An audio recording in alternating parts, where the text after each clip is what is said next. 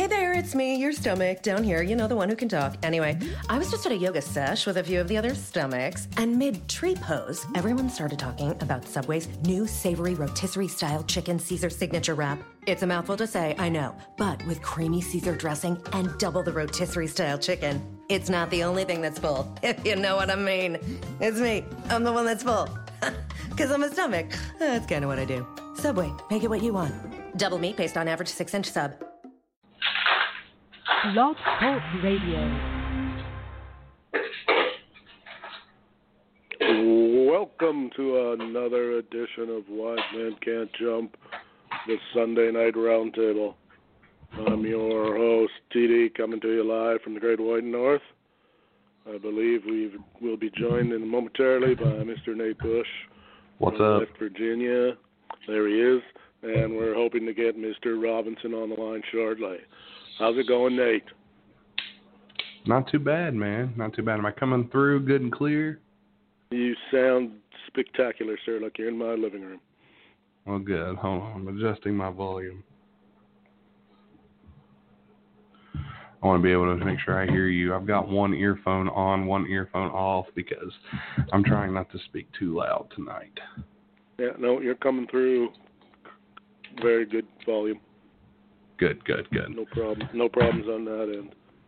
Good. As we wait for Mr. Robinson, is there anything non-basketball you'd like to touch on that Mr. Robinson wouldn't probably care if we talked about?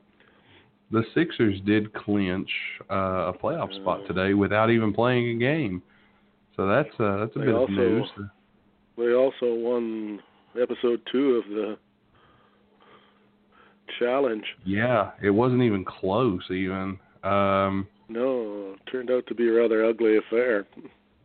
Yeah, without Jimmy Butler, we're just not the same team. We cut it close late after they called the dogs off, but we'll talk more about that on Wednesday for sure. Yeah, that's more of a flagship piece of material. We'll definitely dive into that. As you can tell, I'm filling up a bottle, or I'm filling up a glass here with a nice carbonated beverage. How was the weather in Logan? I'm actually in Championship City right now. I'm in Chapmanville. Oh wow! You peek behind the curtain there. How's the weather in Logan? It's not too bad. It's not bad at all. It snowed a lot yesterday. Apparently, I've been in North Carolina for I left Saturday morning and went to North Carolina and spent a day down there doing some work for NCAA Pro Wrestling. And we have Mr. Robinson is with us, but continue. Although he's probably going to yowza you right out of existence. Nah, let him go ahead and yowza us in here. Hey man, I don't know who the hell you're all talking about. but Senator Tom, how's it going, buddy? Did Nate Bush say something about the NWA? It was very similar to the NWA. Senator Tommy, ladies and gentlemen. Yeah, man. I'm holding the phone because TR, you know, the other TR, the little pussy one from Pennsylvania, he's ordering some fast food, right? So I took the phone off him because I wanted to talk about, I was trying to think of a joke, but anyway, let me try to put it this way. What do you get when you put America's Most Wanted together with the greatest moose salt ever? I don't know. Stormy Daniels. Get it? Because of James Storm and Christopher Daniels. God damn, I'm funny. I just made that up right now, right quick. I didn't even have nothing I didn't even have my throat's dry. Anyway, the son of a bitch got his food. I gotta go. We'll see you later, Wildfire. Fuck. He took the phone. I don't know what he said. Yowza. There you go. There it is. How you boys doing? So, I have to ask for the thousands of people at home. When you go through a drive-thru with Stuttering Tommy Rich, what's the order like? Well, he asked if he could have a 6-pack of beer, which is not available at Burger King on a Sunday night in Pennsylvania at 11:30. That's all. And he put his headphones on. I told him there was a new Waylon Jennings song. He doesn't even know he's dead. But I put his headphones on so he can't hear me talking right now. I told him there's a whole case of Coors Light and Labatt's Blue, and he's interested in trying that. And in his words, he said, I'll try to do an impression of him, but I don't know how good I'll do it. But in his words, he said, cool, a beer named after the Blue Meanie Brian Heffron. But I don't know how good of an impression I did of him. But, yeah. So he's content for now. It's kind of weird that I'm traveling with him while I'm doing Uber and Lyft. But what a great visual, huh? No, definitely. All that scar tissue, not to be confused with Red Hot Chili Peppers. All that scar tissue in his forehead, not to be confused with Ed Farhat. Anyway, play on words is going to be good tonight. I'm fired up, no pun. That came out accidentally, truthfully, because I am finally 99% over that week-long sickness. A lot of stuff happened today, and I just feel good. I just want to get to the landline so I can give you guys a better connection in a couple of minutes. I think you sound pretty good so far. Yeah, I don't understand how your cell phone comes in so well and mine comes through so shitty. It just doesn't make sense to me. It could be the alien spaceship cover down in that state there, and or something else going on. That could All be the people wearing tinfoil hats. Around here, it wouldn't shock me. I mean, this is subdued Nate Bush tonight, by the way. We don't have a full-powered Nate Bush tonight. No, I'm here. Shitload to go through. Actually, ironically, I'm coming through it's not a dead zone, but it's a shitty zone for my area here in Drexel Hill, Pennsylvania. But I should shut up while I'm driving through it and listen to that Carolina trip for the rest of my way home. Well, I mean, if you want to hear about it, it's really not it's not really a wild Tom Robinson tale, but I will drop some details. Sure.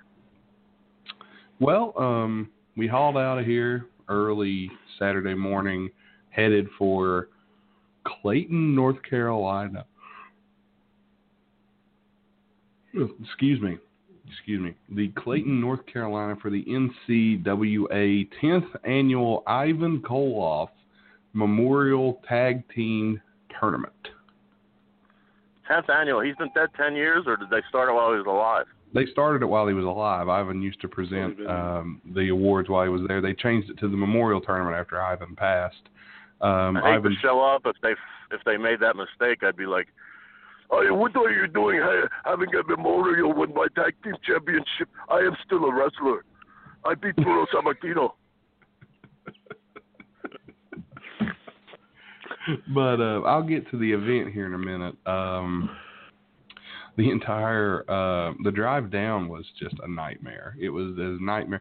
First of all, we had to go on toll roads on the way down, which if you go to New York, I should never bitch about a toll road. It's only a $2 toll at each toll booth, and there's only 3 of them on the West Virginia Turnpike, and we bitch just wholeheartedly about them. They still suck no matter what. Because they do. They're the worst. They're just awful in any stretch of the imagination. I have my first experience with Easy Pass currently because of the job I do, which makes it a little better. But. Well, I don't travel the roads enough to do that. But anyway, we get out of West Virginia. We get to Virginia. If anybody's ever been to Virginia, you do the speed limit or you die, basically. They enforce the traffic laws via airplane, and they will mail you a ticket if you're not careful.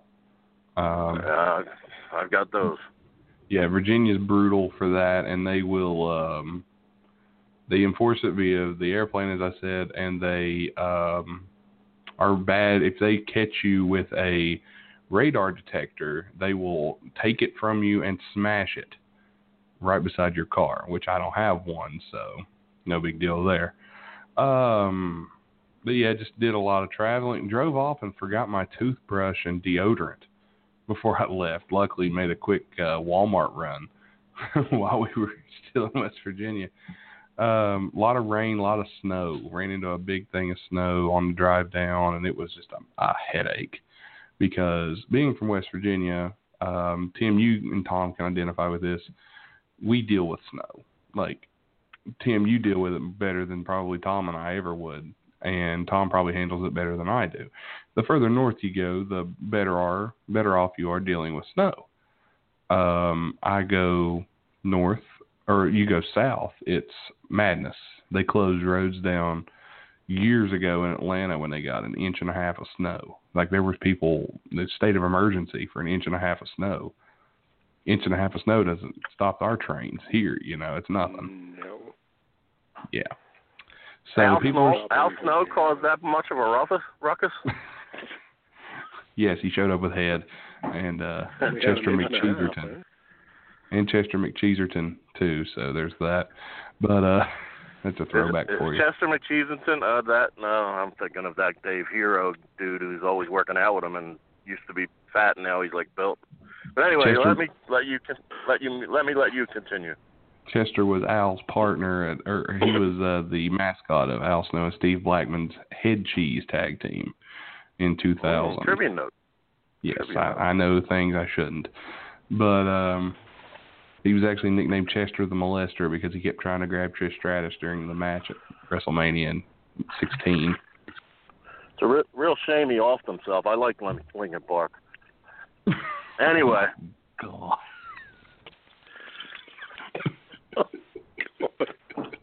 He became so numb that I don't know. In the end, it didn't even matter. He just had a paper cut, and I guess he was crawling in his skin, and that's just what happens. But anyway, I like that one. Thank you. So we get down into North Carolina. Traffic's a nightmare because of the snow, and there's been a wreck, and there's construction work right in the same area. The wreck happened in the right lane, construction work in the left lane.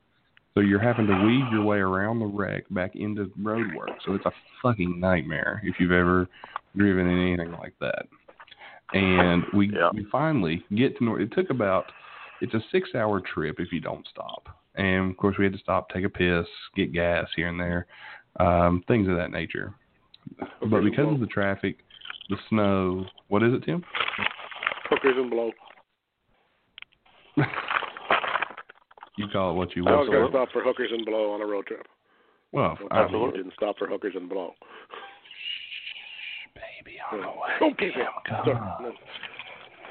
But we get to North Carolina. We are taken through back roads because the interstate is so clogged with traffic that we can't move.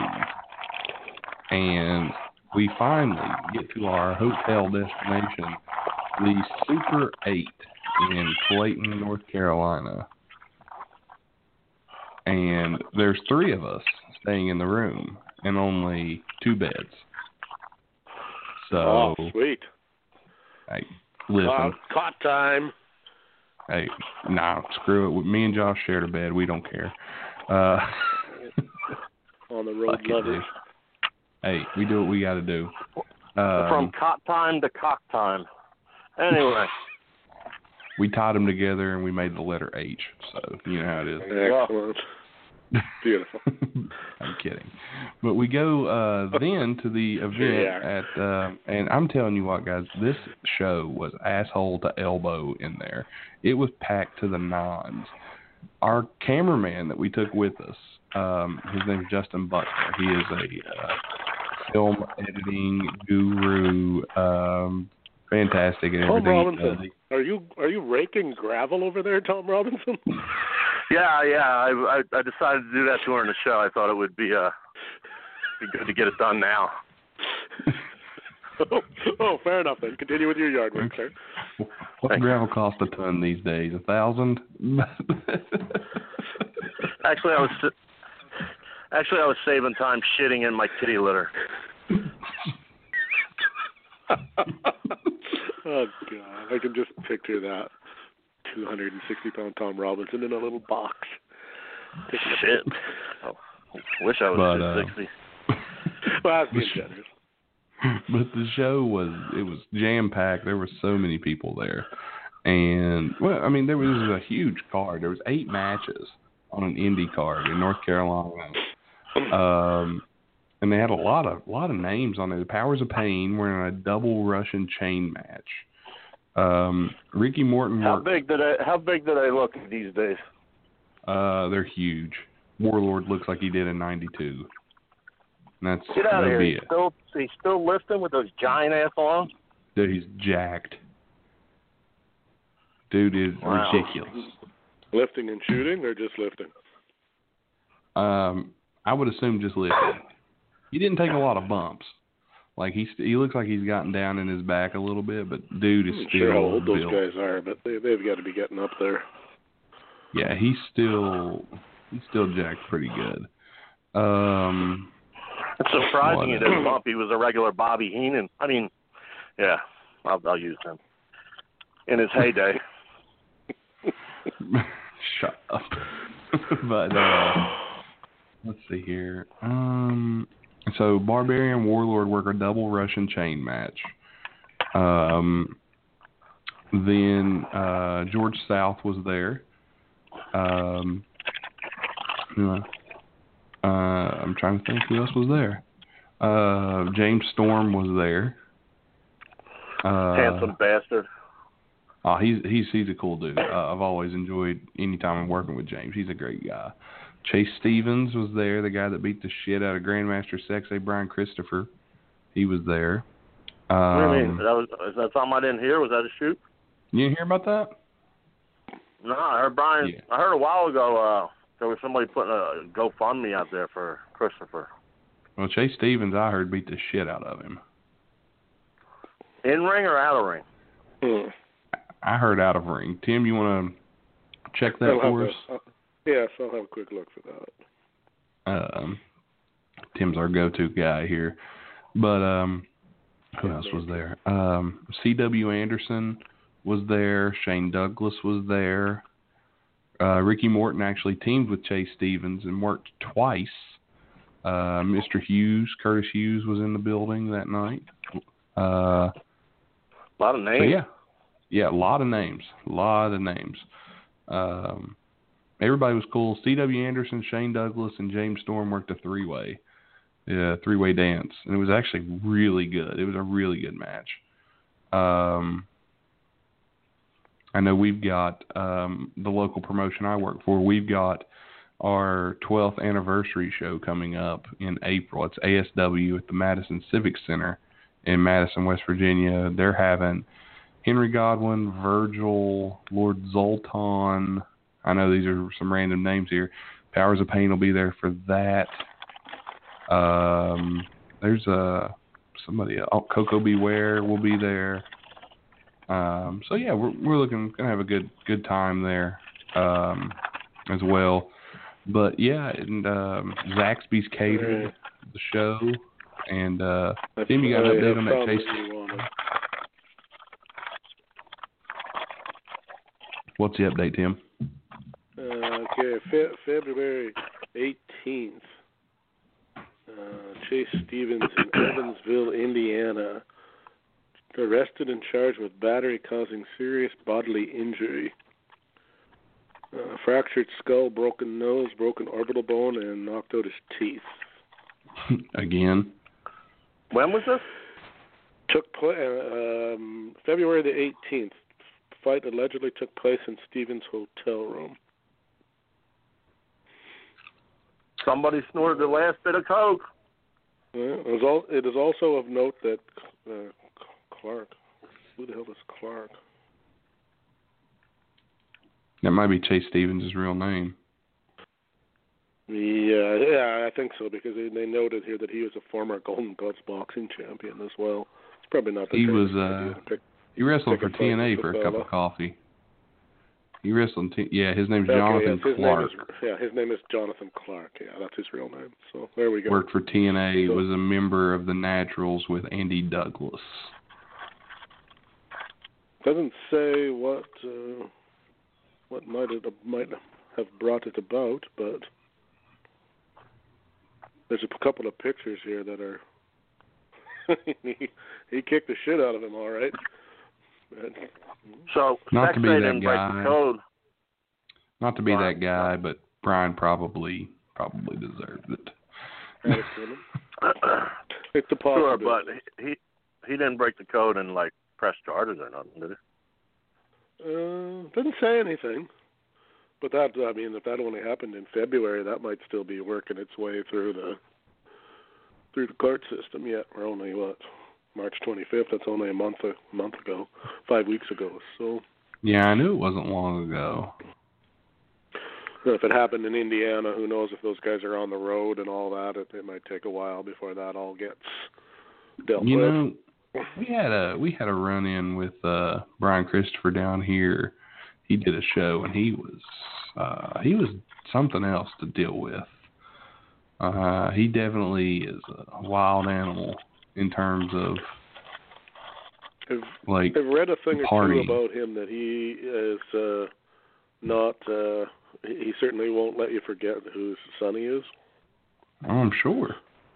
Well, that can be a problem when you think that you are entitled to the accolades and attention that your father is entitled to, or may have earned, as where you haven't.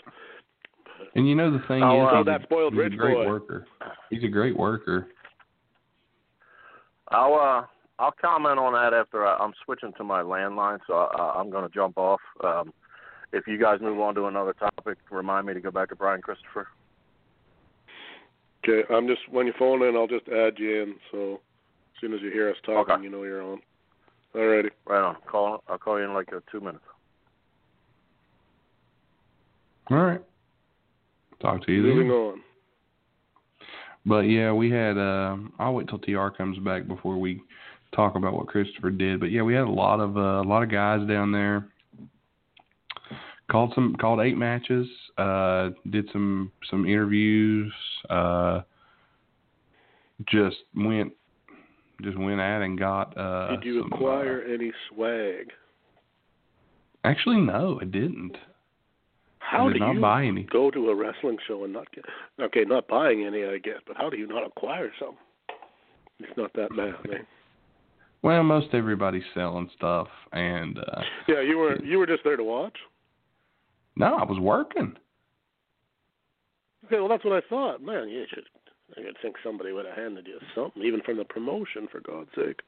I mean, we got paid. That was enough for me. Although you got paid, so I guess you can't really complain too loudly about that. No, I mean, I made more. I made a pretty nice little chunk of change. I'm not going to divulge what I made. No need to. Yeah, Anybody wants to know what they get paid for doing that job, they should go do that job. Yeah, I mean, I'll tell you this: it's enough money to where I'm paying. I got a bill due this week that's getting paid because of it. So, and then, of course, they won't get paid as much as you did because you're Nate Bush. Well, I'll tell you this: between me and if we encompass all production that gets paid, it's 3 guys, and the way we get paid, we make more than the guys, probably some of the indie guys taking bumps. You're right up there. Yeah, I thought you were up in the JR money. Not quite. We haven't raised our. I don't know. I don't know what JR is getting paid these days. It seemed to be his life kind of came to a grinding halt, except for internet wars with certain other podcasts who shall not be named here. Yeah, we may dive into that a little later too. You know what I mean? We'll talk maybe we'll talk about well, that. because I don't want to. I won't go into any great detail without Tom here, but no, absolutely not. I was contacted by someone from that, not that regime, but someone who has been. No, I wouldn't. That doesn't work for them or anything like that, but has been there from the get-go. Mm-hmm. And yeah, let's just say I learned a thing or two that I did not know. Will this be something we can talk about on air? Oh yeah, I think it's pretty much it's not anything I don't think that we already didn't surmise or anything like that, but it's nice to have it confirmed from somewhere else. Okay. Well, that'll be interesting. I'm looking forward to what you. And I won't give names or any of that. I won't throw anyone under the bus, and I won't throw. No, absolutely under the bus not. So that we would never ask you to. No, I don't think it would be necessary to. Anyway, I've known this guy. I mean, take it for what it's worth, right? I don't know this man personally, but I've talked to him on there since however long it's been, 2.5 years or 3 years or whatever it's been since they started up over there. Yeah. And yeah, he brought up a few things that he saw that others had said in the forum and on the page and things of that nature. So it was nice to see that. Okay. Yeah, that's what I said. I'll save that for Tom when we get to that point. But it was interesting. But I'll go ahead and finish up my because I really don't have much left. Basically, got some cookout. I don't know if you guys have cookout in Canada. No, but I saw the photos. Oh my God! I saw you guys delicious. with your glasses and your cookout talk, making me all envious up here. Oh man, so good, dude. How close were you to Chapel Hill, by the way? Drove through it. Did you throw a fucking rock at those bastards? No, I just heard the tears. And well, you can hear them now. You can hear them now. I can hear them in Durham too right now. So yeah, there was. Right, yeah, Chapel Hill. I'm getting Cameron Fieldhouse. You should have thrown a rock at that for me.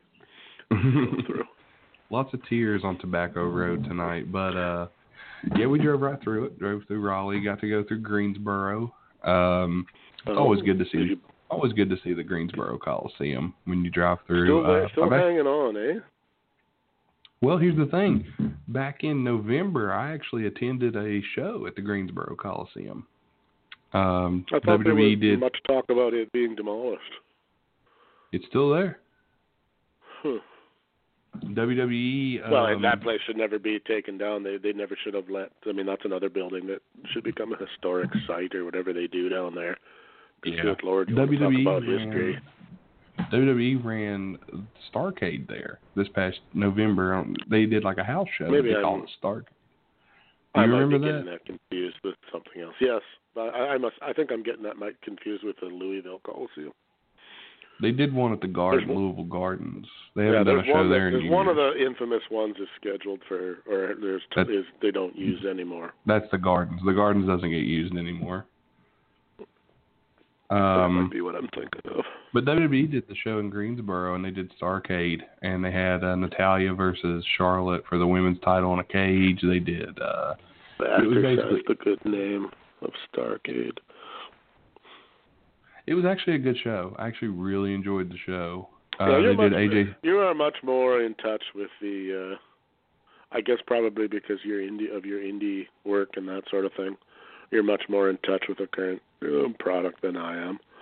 I find most I'll days be honest. WWE anyway annoys me. I don't keep up with WWE as much as I used to. Like it used to be every Monday night. Don't ask me.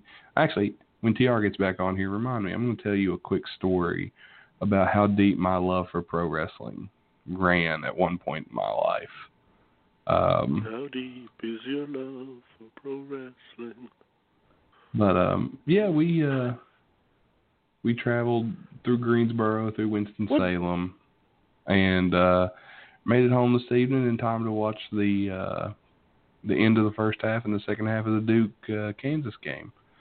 And it was a very good game. I enjoyed it.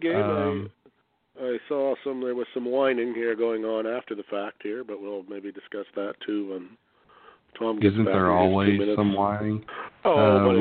Okay, but if there's one franchise in the world that cannot squawk about decisions going their way, it's got to be Duke. Oh, for sure. Come on. What, were they mad Grayson Allen didn't get a hip check or a body check? No, but they insist that there was, I think it was one blocking or one charge that was called and one when the ball went out of bounds.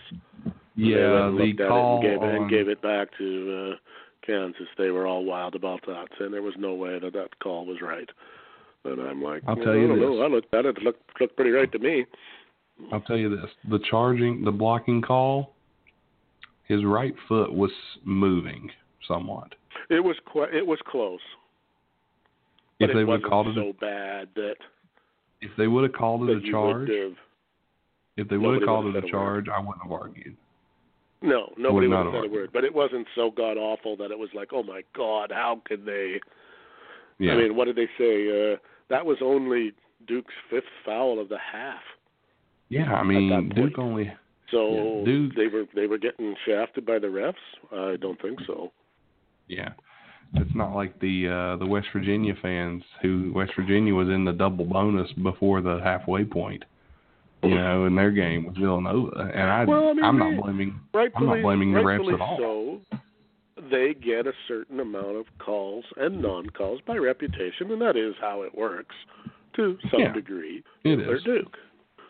They are. Duke doesn't. When there's a benefit to be given, I mean, and especially at home with the crowd and all the rest, they get it. But here we go. Mr. Robinson is returned. Yep. Sorry, TR. Missed you there, dude. I heard a little bit about charge, and I didn't know what you were talking about. I guess it was that North Carolina or Kansas Duke game. Yeah, it was. We were just mentioning that the Duke fan base is up in arms that they got shafted by the refereeing, and we were just discussing that really, while it was a marginal call, it wasn't a horrible call, and it certainly didn't decide the game or anything. So that game went to overtime. That game went to overtime. That fucking dude Newman. The dude Newman just forgot who he was and turned into Donovan Mitchell all of a sudden. He really did. Well, and they didn't. Here's the thing. That game went to overtime. There were no controversial calls in overtime. You had the chance to win the game. Kansas didn't have Akwabueze on the court, or Azubuike, Azubuike. They didn't have him on the court, and I just call him Great Kabuki.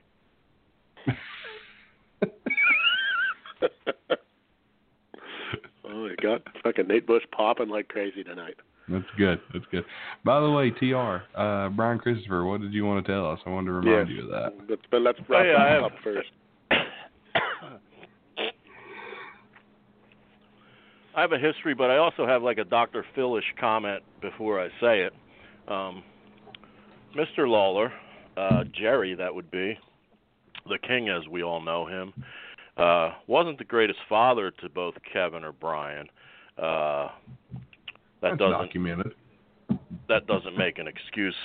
I believe they were mothered by his second wife, Paula, and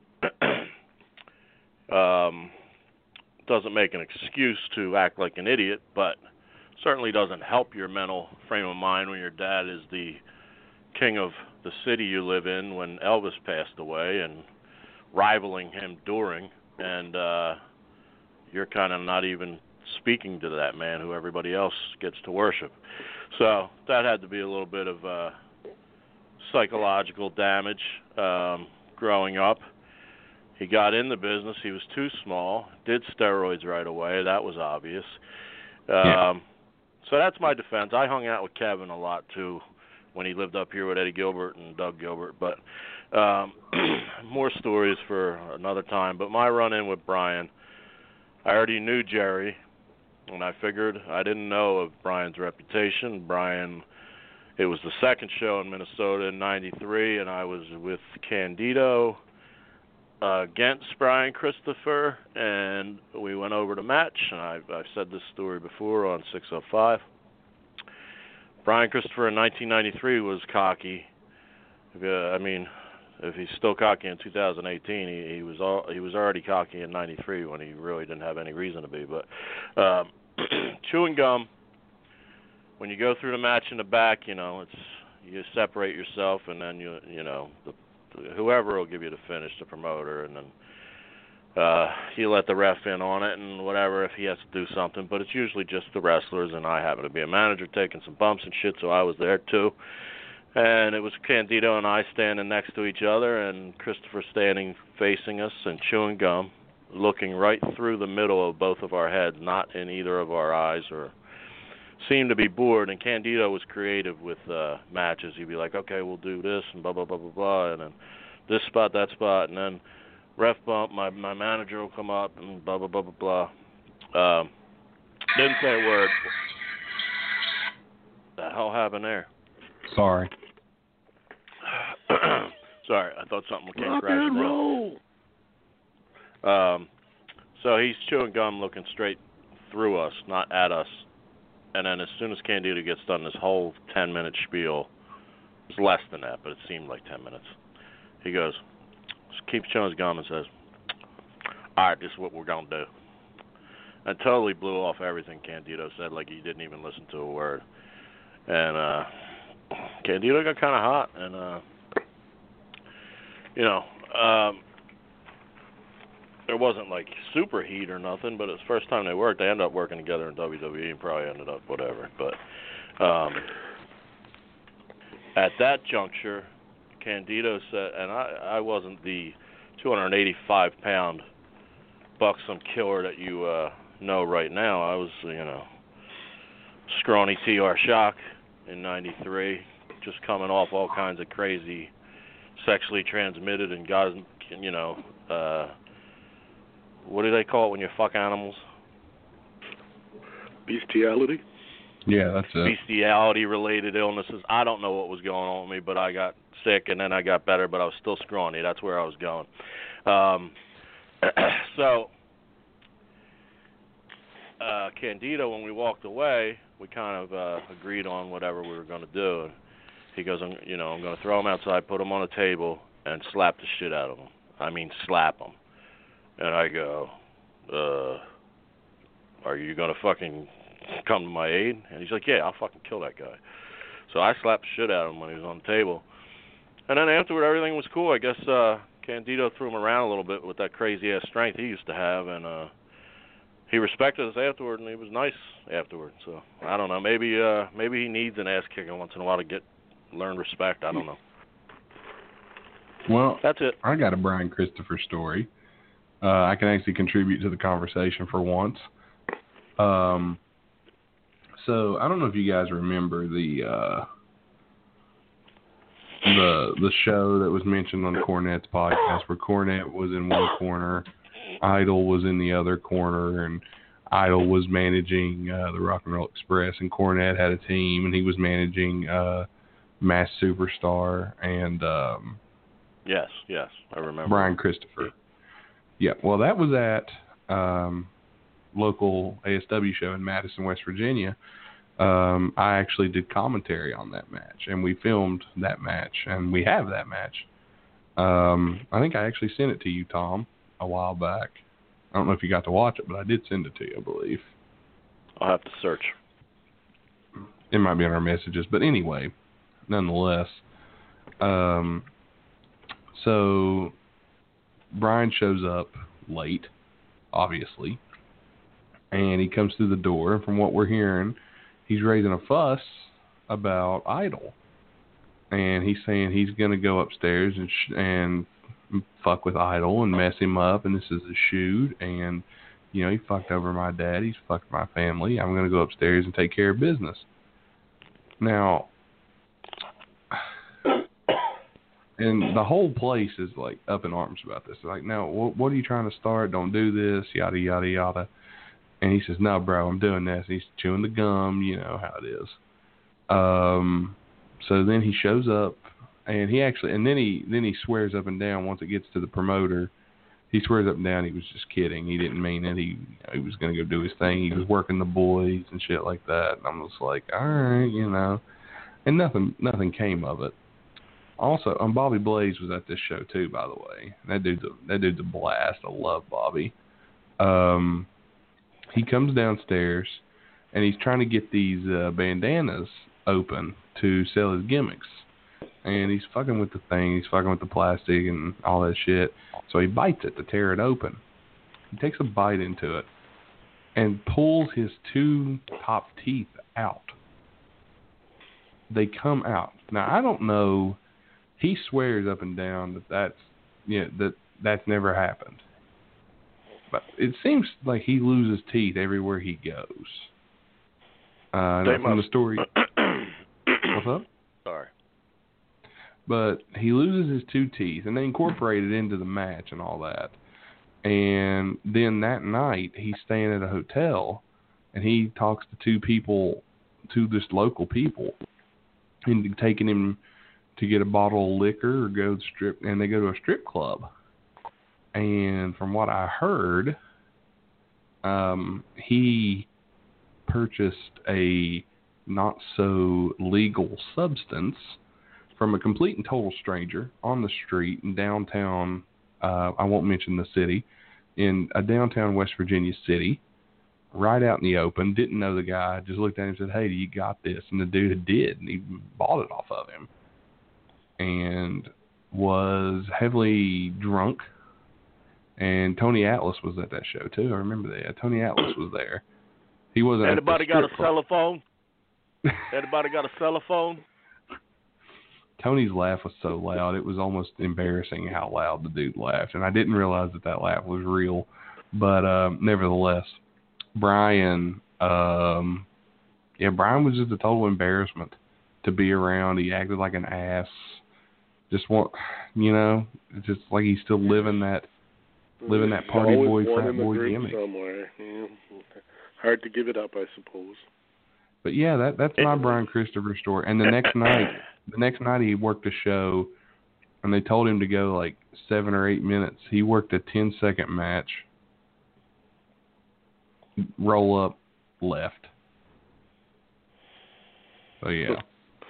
This guy. Amateur psychologist, I'd say he needs a little daddy love and a little intervention, and to stop her, he's going to be it's not fashionable. But he's been taking them, and that might not be, might not be working anymore. True enough. That might be like his way of what he transfers an ass kicking into. At least somebody loves him enough to pay attention to him. But it seems like he's deeply psychologically scarred and obviously an addict. So I would hope, from what I remember, there was some good in the guy. So I would hope that he would take advantage of that WWE lifetime philosophy of going to rehab before it's too late. It's not fashionable to overdose anymore in the business, and he's only about 42-ish, I would imagine, 43. I'm not sure how old he is. Something like that. He's been around for a while, but he can't be. Yeah, he can't be much more than that. If he's older than that, it can't be by very much. Scotty Too Hotty and Brian Too Teethy. Oh, Mr. Christopher. He is 46 years old. Yeah, that's so a little old enough to too quit, old. Old enough to quit acting like a jagoff. Anyway, yep. Yeah. Time to get your shit together, at least somewhat. Anyway. Yeah, for sure. So we talk about NBA on this flagship show, and the network is named Wide Men Can't Jump. For our new listeners that might have bought my promos on I was driving about 20 minutes ago to tune in. So have you guys covered, since I've been in and out? I know you just talked a little bit about Kansas and Duke. Have you covered the Final Four today or anything else? We have not. Really. Well, we can start with Game 1 with the Villanova Wildcats, Jay Wright's very disciplined team, Texas Tech was in it for a while. As I noted on Twitter, when they showed Jalen Brunson's mom with the big old black titties, I liked them. And her husband and Jalen's father is a tough ex-Temple player, Rick Brunson, who played in the NBA. So I guess I just got a love from afar. But yeah, I mean that's the kind of takes you get here on my end of the show. Nothing to do with the action on the floor, but the action in the stands, baby. Mrs. Brunson, come home to Papa. Yeah, really, Mrs. Brunson. She looked like she was holding Brunson's hand all right in that one. After I get a hold of that, she'll call me a Brunson burger or Brunson burner. Fuck, I screwed up my own joke. So it's black that was a biology joke. Oh, I got the joke, sir. I got it. I didn't find that game very entertaining. Was it just me, or was it kind of a snore fest? I don't think it was a snore fest. I mean, I could see from your perspective, but I see them all the time because they're on locally if they're not on nationally, and it's kind of the Jay Wright way when they win. My thing is that did anybody on either of those two teams know how to shoot? Not for a while. The shooting was god-awful in that game. They needed Dante Vincenzo Abdul to, whatever the fuck his name, DiVincenzo Abdul. I swear he's half black with jumping over the fucking rim like that and coming in with slam dunks. Both teams combined 9 of 44 from 3-point, and a whopping 39 of 117. So right around 30% from the floor. That's god-awful. It's god-awful. There was 117 shots and that little points, too. But, yeah. I mean, one goes with the other. But Nova was... They couldn't miss against West Virginia, I'll tell you that. They were red hot from the free throw line, though. They were 82% from free throw distance. Mind you, Texas Tech didn't get very many free throws, but 14 of 18 for Villanova was 29 of 35 from the stripe. See, for those dumbbells that don't listen to us guys, we've been saying since our, our test episode, the value of guys like Marcus Smart and T.J. McConnell who do the little things like make free throws, play defense, rebound, could be important, etc. Well, I'll tell you. And I'll give you this. Finish up, and then I'll throw my nickel in. No, I'm finished. I was just going to... I watched today. Now, I'm not too big on the coaches because I don't follow it as closely as you guys do. But I know who... I believe it was the Kentucky coach. It was what? John Calipari? Is that correct? Yes. Yeah. Okay. They interviewed him, I believe it was after Kentucky lost. And he said something that you guys have been preaching. Not quite in the same words, but the idea was the same. He said, what do you require to win at the college level? Do you require 4 bodies and a superstar? 3 bodies and 2 superstars? Or do you require 5 basketball players? That's what he said, which or his they statement. That's what he said. That was the reason we lost. He said, we've got a bunch of kids out here that are probably going to turn into superstars, but they did not want to do the little things, the stuff that doesn't maybe make the score sheet or that other people don't notice unless you play the game. They didn't want to do those things. They wanted to be superstars, and that doesn't get it done. If you ask Calipari that behind closed doors, they just said, what did you need? Why did you lose this year? What did you need to make it happen? He'd probably said another $125,000. Probably could have got a better seed because we got such a crappy seed. We always get the crappy seed. Crappy seed. They had what was it? They had the 5. They had the easiest. As it turned out, they should have steamrolled right into the 4. There was no reason for them not to. Hold on. They had the 5 seed. The 1 seed lost to the 16. The 2 seed lost to the 7. The 3 seed, who was the 3 seed? Lost to Tennessee? Yeah, Tennessee lost their second game to Arizona. They had no reason not to walk. Loyola. Right to the Arizona final. lost their first game to Buffalo.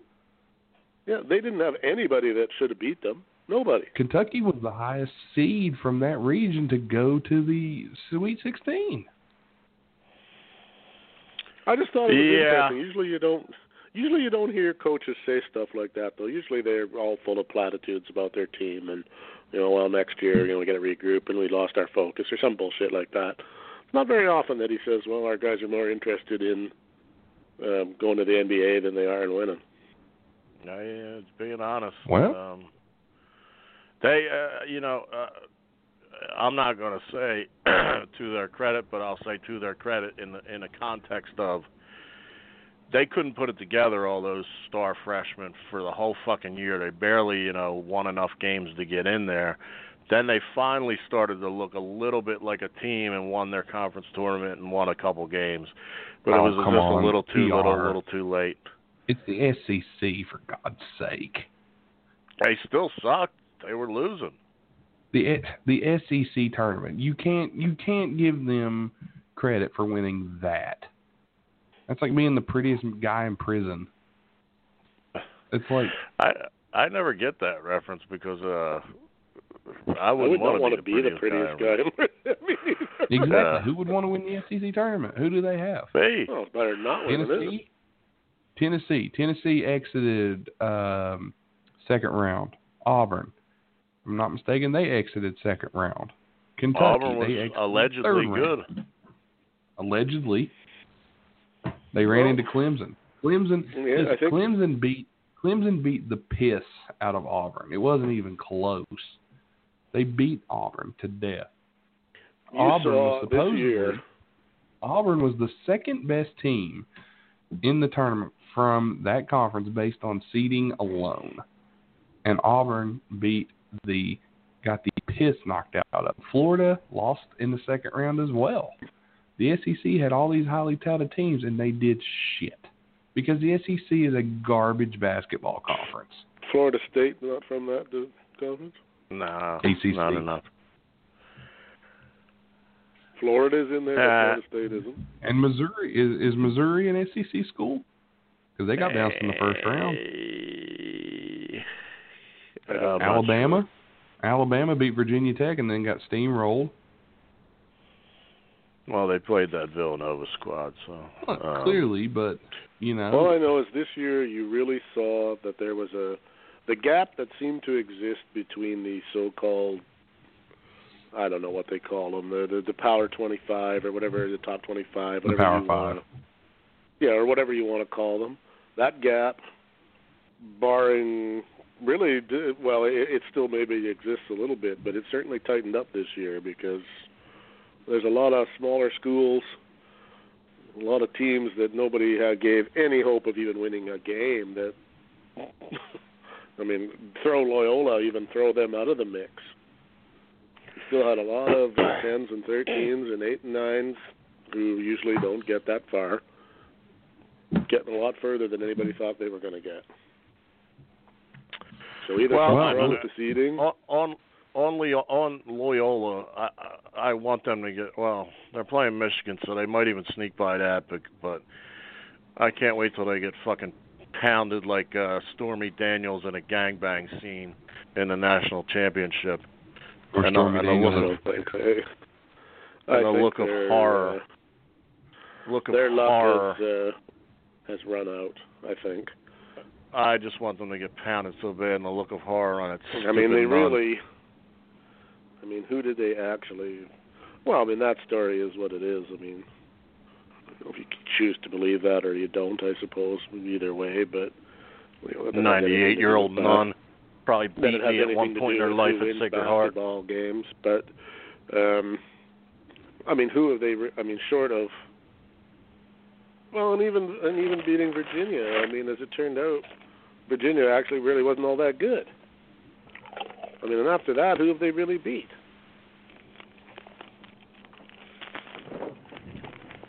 Well, no, they didn't play. They didn't beat Virginia, did they? That was UMBC who played Virginia. Who did Loyola beat? They beat Miami. Miami. Okay, the Tennessee, which I don't know enough about Tennessee to know. I mean, and then Nevada, and then Kansas State. Well, I mean, okay, not horrible teams, but we're not, not traditional powerhouses or anything either. So how good are they? Kansas State really? beat Kentucky. Kentucky was supposed to be the favorite heading into the Sweet 16. Kansas State beat them, and Loyola had no issue with Kansas State. See, and I don't think Kentucky was anywhere near as good as anybody thought they were. There were seven SEC schools in the tournament this year. One made it to the Sweet 16, 0 to the Elite Eight. I think you're. Granted, I'll concede the point that it was a bad year for that conference, but I don't think it's a bad conference. But compared to the ACC and the Big 12, they're clearly run third for basketball. Now in football, they're probably the best, but for basketball, they're really top heavy. They're Kentucky. Tennessee was good this year in the season. They weren't good in the tournament. And Florida's usually all right. Florida hasn't been the same since they lost that squad that had Al Horford, Joakim Noah, Corey Brewer, and that bunch. They're and really Billy top Donovan. Heavy. Yeah, you lose Billy Donovan, you've lost your program. But like I said, they're top heavy. They're top heavy in football, if you ask me. Yeah, that's just an opinion. If you want to get into that, we'll do that another time. But yeah, the SEC is always touted as this great conference, but they normally only get 2 or 3 teams that are worth a damn. Everybody else, shit. The whole discussion here was brought up by Tim mentioning a Calipari interview, which I concur that he was being honest. I don't think he was being shady. Those guys all had money on the mind. And they do, but that's why you go there.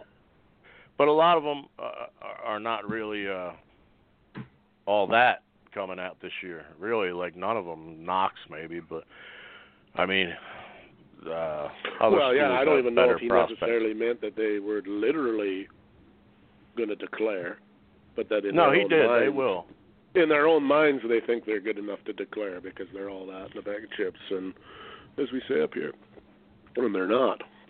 There's not one single player that's a senior or that has thus far declared for the draft that I'm seeing that I'm going, man, I really need to get him for my NBA team. It's not there. This is going to be a really down year for the NBA draft. My opinion. I haven't come seen on. it You don't so want far. Grayson Allen on your team? God, I have a 17-year-old nephew. As I say that tongue-in-cheek. If I needed somebody to come in and lay the hands to somebody and just get, if I need a white guy to beat the shit out of somebody, I'll call Bill Lambier. Yeah, at least he's actually intimidating. At least Bill Lambier will actually fight somebody. Grayson Allen will just trip you, untie your shoe, and you know, my fiance looked at him. And Autumn doesn't follow sports. She doesn't really follow basketball. She'll follow NFL pretty close, but she doesn't follow basketball. This is the first Duke game she's watched all year. She was watching it with me, and she saw Grayson Allen, and she said, and these are her words, not mine. She says, that dude looks like the most spoiled kid that you would ever meet just to see him. And he looks like he is about to throw the biggest fit because he didn't make that game-winning shot. He looks like he's about to pitch a fit. Because my old lady said he looks like a pixie and a rich kid who you're not sure if he's just spoiled rotten or maybe that he's not quite right in the head. And she also said he looks like the kind of guy that if you went to school with him, you would just avoid because his parents are filthy rich and he's just spoiled and gets whatever he wants. Well, I did the university. I did tweet this week, which I'll repeat because not all the listeners are on my Twitter, that I noticed the game before today when he would when they had a close moment and somebody was going to a free throw line or something, he'd be like, "Come on, guys," being the senior, gathering like the troops with Wendell Carter and Trent Jr. and Duvall and Bagley, and you could see Bagley, who's literally 5 grades under him because he's supposed to be in 12th grade this year, had no respect for him. Like they get along on the floor, I'm sure, blah blah blah blah blah, but you could see him just like in one ear and out the other, and looking kind of like away from him. Like, I don't know.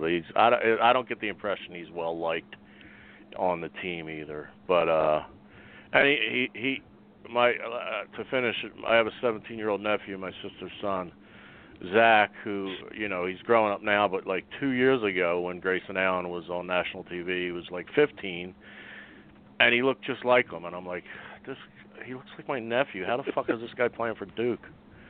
But anyway, that's enough.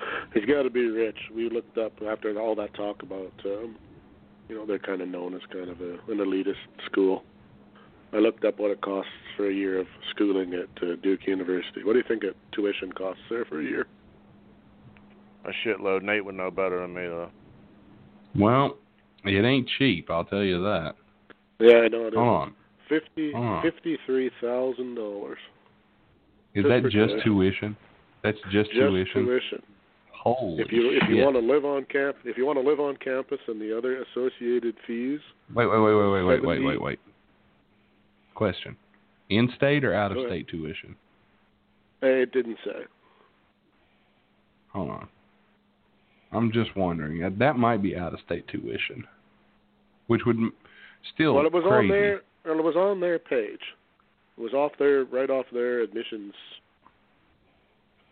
Okay. Well, normally there is a discount. Normally there is a discount. Okay, but even if there's a discount. Okay. Here is tuition and fees at Duke are $49,241. Okay, so $50,000 in-state. And and this is all in-state again, with room, board, and other fees combined, cost of attendance is $66,000 a year. So I mean, you do 4 years at Duke University. That's $250,000. I thought that my pharmacy school tuition was a little high.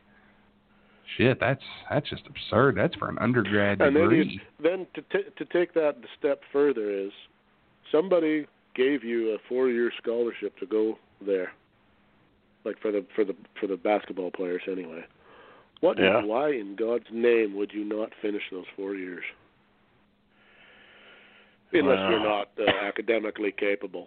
It makes no sense.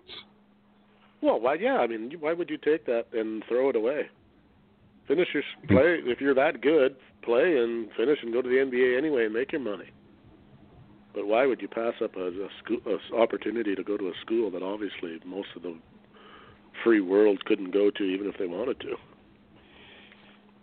Different situations. Too long of a topic for this wrap up. Maybe if you're, there's probably some reasons, but it just strikes me as, I sit here and think I would have killed to have had that opportunity like that if somebody would have offered to pay. Hell, I'd have been happy to go to the local college in my hometown if somebody would have paid for it. And I got to play sports on top of it. Yeah, really. Yeah, but like you said, really. Moving on. However, I will say this. Grayson Allen, he grew up an only child. So there could be another, that could throw another little monkey wrench into your... that could be a lot of reasons for a He lot did of have a semi-adopted brother that lived with him. But basically they took in... Disappeared on a family vacation one year? No, he's still there. I was actually looking here. I wanted to see, how much. I was hoping to find out if his parents had a lot of money, basically. And that may sound mean, but we're trying to dive into this guy and figure him out. But him being an only child, that says quite a bit as far as I'm concerned. That says a lot. He did hit a 3 when it meant nothing, or maybe it was a 2. It was a long jumper at the end, just to pad a stat. But had he not, his last 2 open looks from 3 that meant a lot, were fucking clunkers. There was no like hand in his face. Yeah, why? So that why would at have the been end of his that legacy game? To get back to basketball, why at the end of that game was when they had 2 timeouts left? Why was he taking that shot? Why was that the plan, or was it? And he just did it it's anyway. hard to tell. I mean, Krzyzewski might have said he's the senior. I have faith in him as more of a faith in a young man. Krzyzewski's like fucking nice guy, proper and prim. Sometimes, at his own expense. The obvious guy that should have had the ball shooting was Trent Jr., who was like sticking anything that came his way from like half court and whatnot. But I'd imagine, he wanted the senior, the cool, calm, collected 4-year guy to have the ball in his hands, and he had an open look, and then he got it again and had a second open look and clanked them both. So. Christian See you later, Grayson. It's going to be an interesting discussion whether he is a first rounder in the pros or whatever. Deceptively, he's got a decent body. He's thickened up over the 4 years. You can't tell by that little homo face. I got to stop with the slurs. With that little, because people don't get that I don't mean it that way, but he's got that little pussy face. Yeah, sure. That's it. That's the way to do it. But it's not a slur. It can't be taken as a slur unless all of a sudden I get a protest of a bunch of vaginas that are offended. You'll have the Philadelphia Uber drivers for pussy will be complaining. My cat is offended, sir. My cat is offended and would like you to retract that statement. Yeah. It shall only be referred to as a cat, not a pussy. Feline in a pinch will do. I never would have guessed he was. I never would have guessed he was 6'5" and 205 pounds. I didn't think he was that big a guy. Looked a little thicker than that today too. He might be up to like 215. Well, that's just what they're pushing him as. Here's my issue with him. He's going to be 23 years old when the NBA season starts. That magic number that we talk about on the show is 24. Of figuring out your role in the NBA. Grayson Allen isn't. Or Kiefer Sutherland's role of a lifetime. Yes, that's Jack Bauer. Yeah. Grayson Allen, he's not going to be able to figure his way in the NBA by 24. He's old. I don't think he's going to have a lot of success. And he won't be the hero. Regardless he's not gonna, and he's not good enough. He's not good enough to. Yeah. He's not good enough to come in and make immediate impact. A 23-year-old role player who may sit on the end of the bench. Well, there's 60 players to be drafted, and there's the Popoviches of the world that like taking weird people like him. I just, as of this day right now and date and time, I don't see him. Sniffing the lottery or maybe even sniffing the first round, but I don't know. We'll talk about that. I don't know why you'd want him. But there's always somebody, like you said, looking for a project, or because he is got some name recognition, and he's not horrible. But I mean, I'd take a chance on him in the second round. I'd take a chance on him in the second round. I don't waste a first round pick with him, not at all. Too much controversy, too much unwanted attention, too much blah for not enough payment. You know what I mean? Not enough payoff. On that note, how many more years does Duke let before they finally boot Krzyzewski out of there? Or does he have to die on the court? He dies. He never gets booted, but he's royalty. It's his choice. But okay, let me rephrase that question. Should they be thinking about getting rid of him? No way. No, I don't think so. He next year because of his nature and his or is he just respect. such a name that even if they never, I mean they win a little bit, but let's be honest, they don't win anywhere near as much as they should. His respect level. He and Boeheim coached the pros. Well, they're not pros anymore, are they? I don't know what the fuck they are anymore, but. He's got so much respect in the sport of basketball and at the university that they'd have to find some crazy dirt because he's already got the top 3 high school ranked by Joe Blow ESPN signed next year. Joe Lunardi, you mean? Whoever the fuck ranks them. It should be Wide Men Can't the Jump. McDonald's All-Americans. We'll take that over. All that shit. Well, I'll tell you this, Tim. We'll take that here's over. Here's my take on Krzyzewski. He's basically the Joe Paterno of NCAA. There would have to be a Jerry Sandusky in his closet in order to fire him. Coach K he's a fantastic coach. R. Kelly might be in his closet. And maybe well done. Maybe Christian Leitner's in there. Who knows? Sexy lady drive me crazy.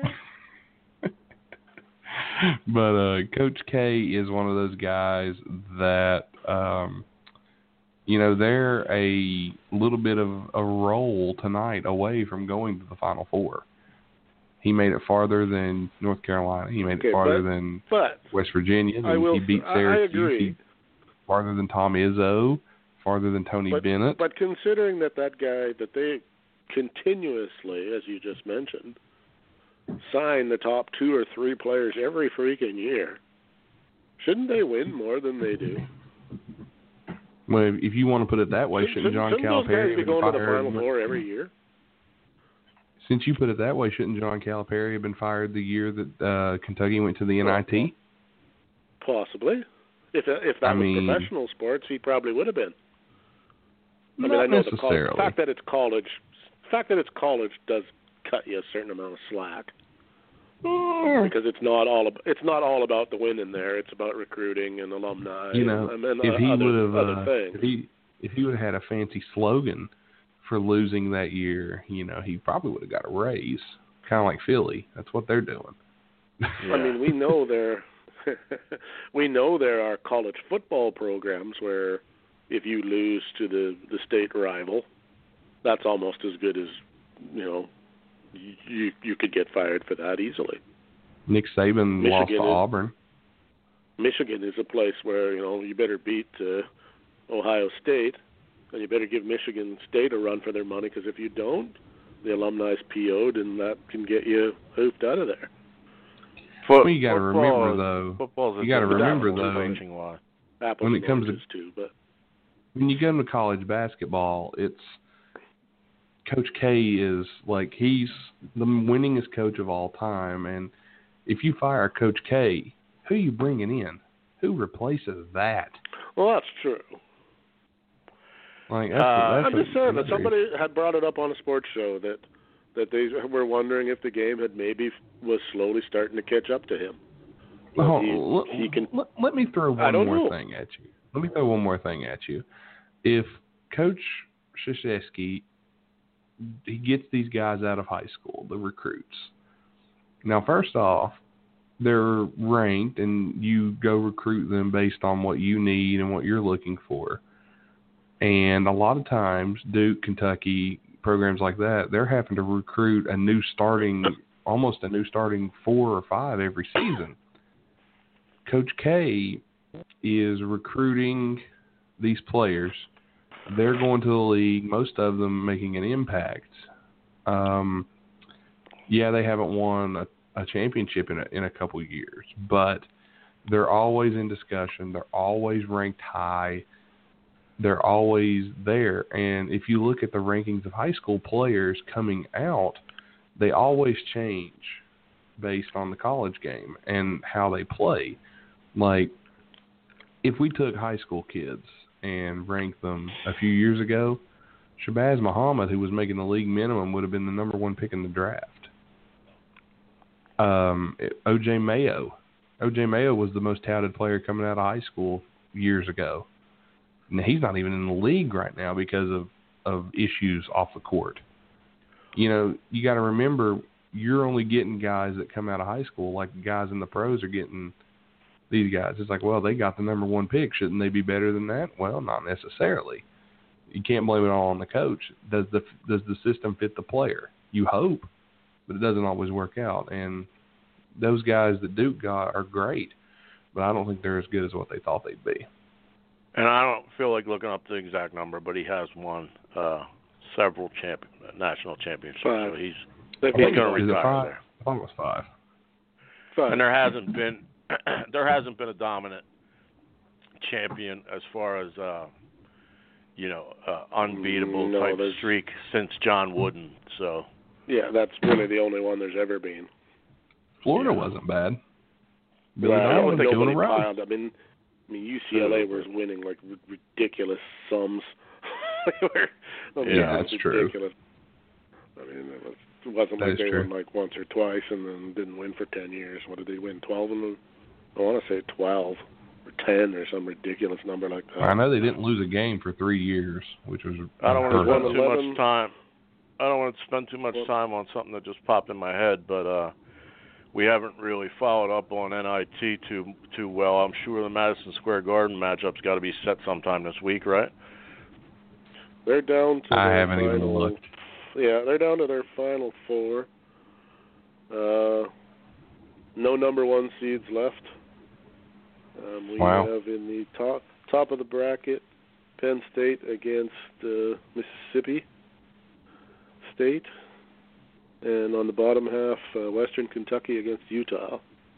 And those games are Tuesday for anyone who's interested. I like the Hilltoppers. I'm gonna crash. Is Tuesday the day of Wide Men Can't Score, or is that Monday? No, that's Monday. That's tomorrow. That's Monday. Tomorrow. Fuck, I can't crash that time because I'll be out working all night. I want to crash it for some NIT fucking serious coverage. But yeah, we didn't pick that right. I can't get those games up here. Those bastards. We can definitely discuss. We can discuss the NIT on Wednesday's show. We can discuss because they're happening Tuesday. We'll talk about them on Wednesday. Well, the Final Four is Tuesday, so the final game will be Thursday or it something. It doesn't say. It just says these 2 games are the 27th, 7 o'clock and 9 o'clock, and then it doesn't show or say when the final game is. I don't know. All right, Nate, did you watch? I would think they'd throw it up Friday before the Final Four, but I did not. I did not watch it tonight, TR. I'll be honest. I DVR'd it, and Tim, the final of the NIT will be on Thursday, the 29th. Thursday, yeah. I knew they wouldn't want to get in the way of the 64, so makes sense. So it'll be Thursday. One of you two hosts / computer wizards, fire me up the single 40 to 60-year-old lonely demographic of New Japan watchers. They're hard on tonight. Fire me up the results if you can find them. I got you. I'm right here. What was this? And some dick, whoever, you can have that. Whatever dick that reported on it is going to have like the match where they threw like 8 guys in there. It'll be like 3 3/4 stars and shit. They're fucking idiots. But God, let me hear this. Okay. Results from match number 1. Roppongi 3K, Rocky Romero, Sho, and Yo defeated SoCal Uncensored, Christopher Daniels, Frankie Kazarian, and Scorpio Sky. Match 2. No ratings or nothing? No, this is just the results. I like both Kazarian and Daniels. I like Kazarian. I love Kazarian and Daniels. I think they're vastly underrated and underused. But Daniels is like my age, literally, so he doesn't have much time to get any kind of break. But so okay, I have not much to say there. Okay, Taguchi Japan, Juice Robinson and Dave Finlay defeat Chaos, Hiroko Goto, and Gato. Dave Finlay hits a cutter on Gato and gets the pin. Fitz son and a guy who quit NXT, couldn't even get over in NXT. Now they beat the Booker, Gato, if that's the same Gato, and whoever the fuck his partner was. Japan's what, the size of California? What is it? Japan's like geographically the size of California, right? Maybe a little bigger. It's not that big. It's not that big. It's not even big as California. No. Okay. It's quite populated, though. Enough said. Yes. But then so's California. Match 3, Killer Elite Squad. Lance Archer and Davey Boy Smith Jr. defeat Chaos, Chucky T, and Toru Yano. Lance Archer pinned Chucky T after Killer Elite Squad hit the Killer Bomb. I'm a big fan of the Killer Elite Squad. They're great. Davey Boy, Harry, whatever you want to call him, is a fucking killer, strong as an ox. And Lance Archer is a guy who used to get on Twitter when he was bored on the bus. So I used to have it would be 5 a.m. for him, or it might have been 5 a.m. for me. I don't even remember, but he came across as a real solid dude, spiritual man. Shame it didn't work for him in the WWE, but it doesn't for a lot of people. I think it was the tramp stamp. I think that killed him.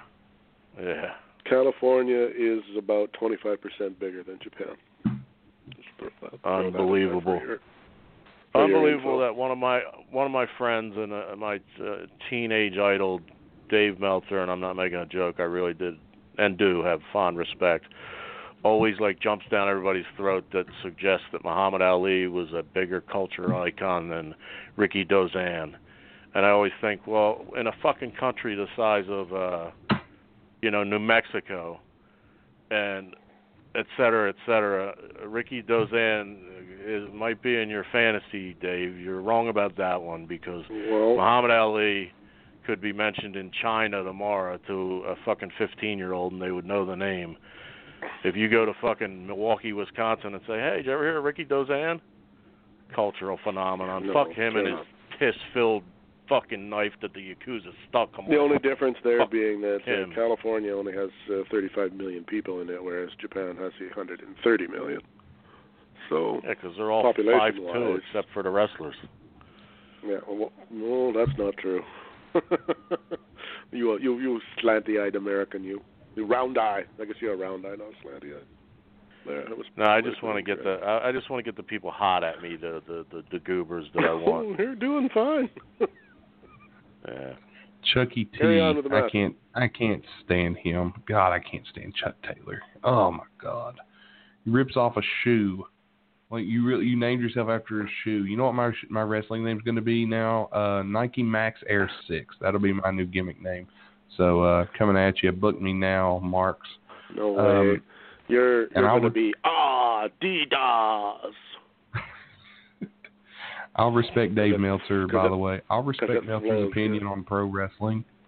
I respect Meltzer's opinion on pro wrestling when he actually does something in the wrestling business, like take a bump, help set up chairs, do commentary, actually learn the ins and outs, pay your dues, not sit behind a keyboard.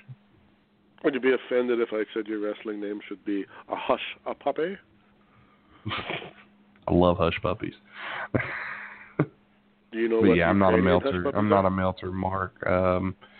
Meltzer thinks his opinions are right. It's like, dude, you're just a fan like we're a fan. You just happen to know people, and you happen to be good at grammar and spell check. You're downgrading them, but that's not to be addressed here. The guy worked 20 hours a day for a long, long period of time. Hey, I'm not saying he doesn't work hard, and I'm not saying he doesn't put time and effort into what he does, and what he does is he's good at. But his opinion on pro wrestling doesn't mean shit to me. It's only an opinion. It's an opinion. Much like Wide Men Can't Jump about basketball. Anyway, moving on. True enough. Bullet Club. Cody and Marty Scurll defeat the Gorillas of Destiny, Tama Tonga and Tonga-Lia. I must have missed something. I thought the Gorillas of Destiny were in the Bullet Club. I guess I didn't keep up with it. According to this, Cody cuts a promo saying the Bullet Club is fine, but Tonga-Lia said he wouldn't deny the Long Beach fans a match. Cody gets the pin after hitting Crossroads. Maybe the Tongans pulled a Pearl Harbor.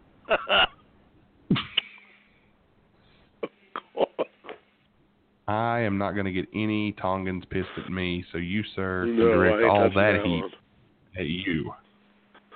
No, I'm good with that. Los, okay, bear with me on this. Los in Ingernoble, or whatever the fuck they are. Ingernobles de Japan, which is Tetsuchi Naito, Sandra, Bushi, and Hiromu Takahashi defeated Tachigishi Japan, Hiroshi Tanahashi, Kushida, and Rishiku Tachi, and Dragon Lee. Naito hit Destino on Ruku and got the pin. Oh, so silly. So stupid. Sounds like I'm listening to like Dragon Ball Z or something. Every 2 months, those dopes say somebody's the best in the world, and they were saying, "Oh, Naito's so hot now." That was like 3 months ago. Now it's Zack Saber's hot, and now, fuck, everybody's hot. Everybody's top 3 in the world. Matt Sydal was top 3 in the world. How many top 3s is there? Those fuckers name 100 in the last 365 days that are top 3 in the world. I'm still waiting to see one that's actually pretty good. Fucking AJ Styles smokes all of them.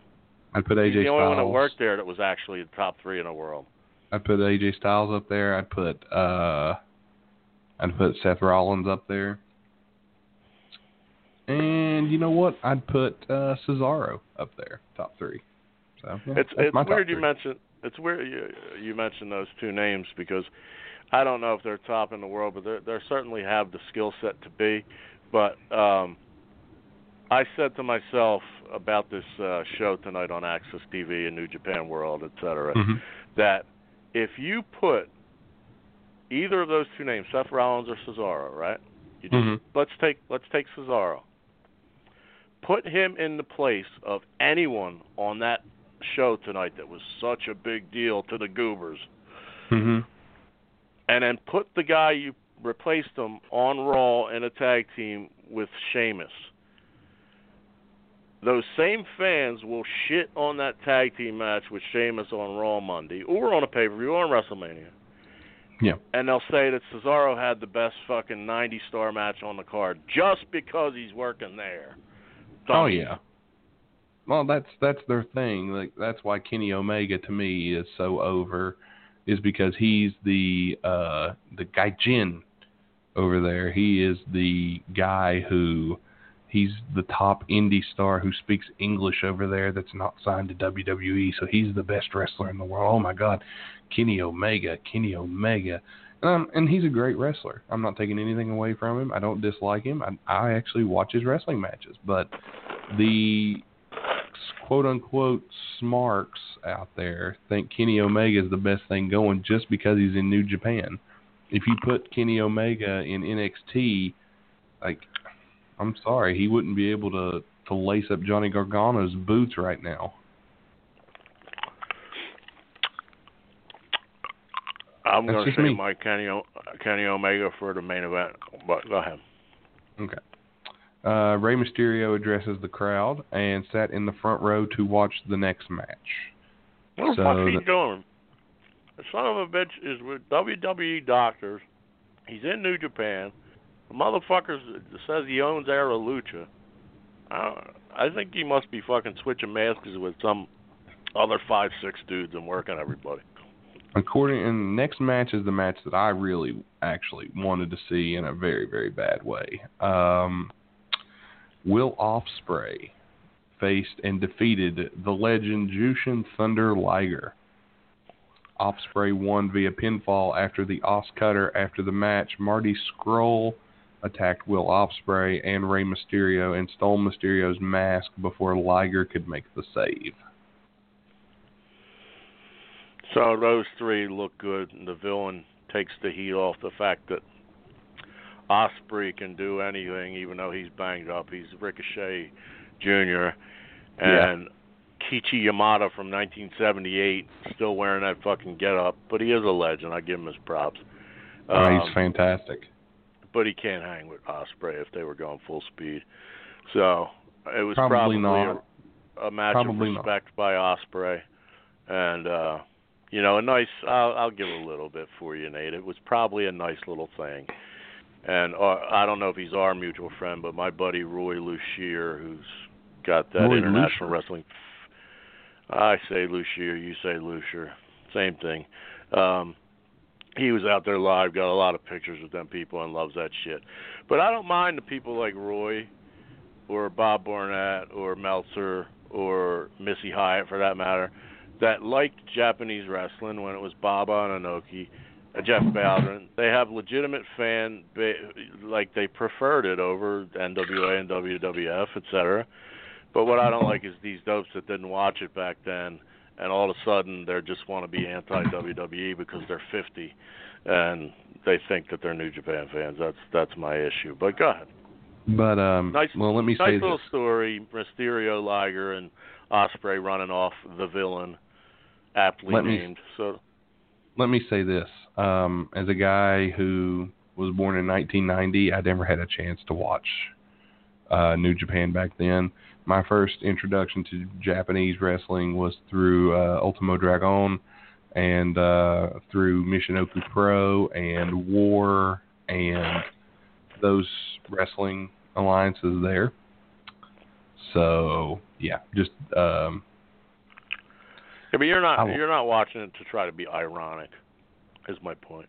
I mean, I like it because I like wrestling, but yeah. I'm not saying it's the best thing going today just because it is. It might be the best in-ring action going today, depending on what you like, depending on if you like high spots, New Japan is for you. So it's different strokes for different folks, but I don't like when other people's opinions are fact, and that's why I have my issues with Dave Meltzer. But anyway, moving on.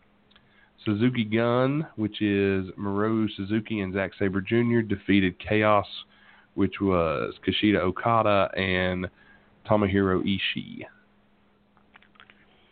Zack Sabre forced Ishii to submit. After the match, Sabre stretched Okada as well and taunted him.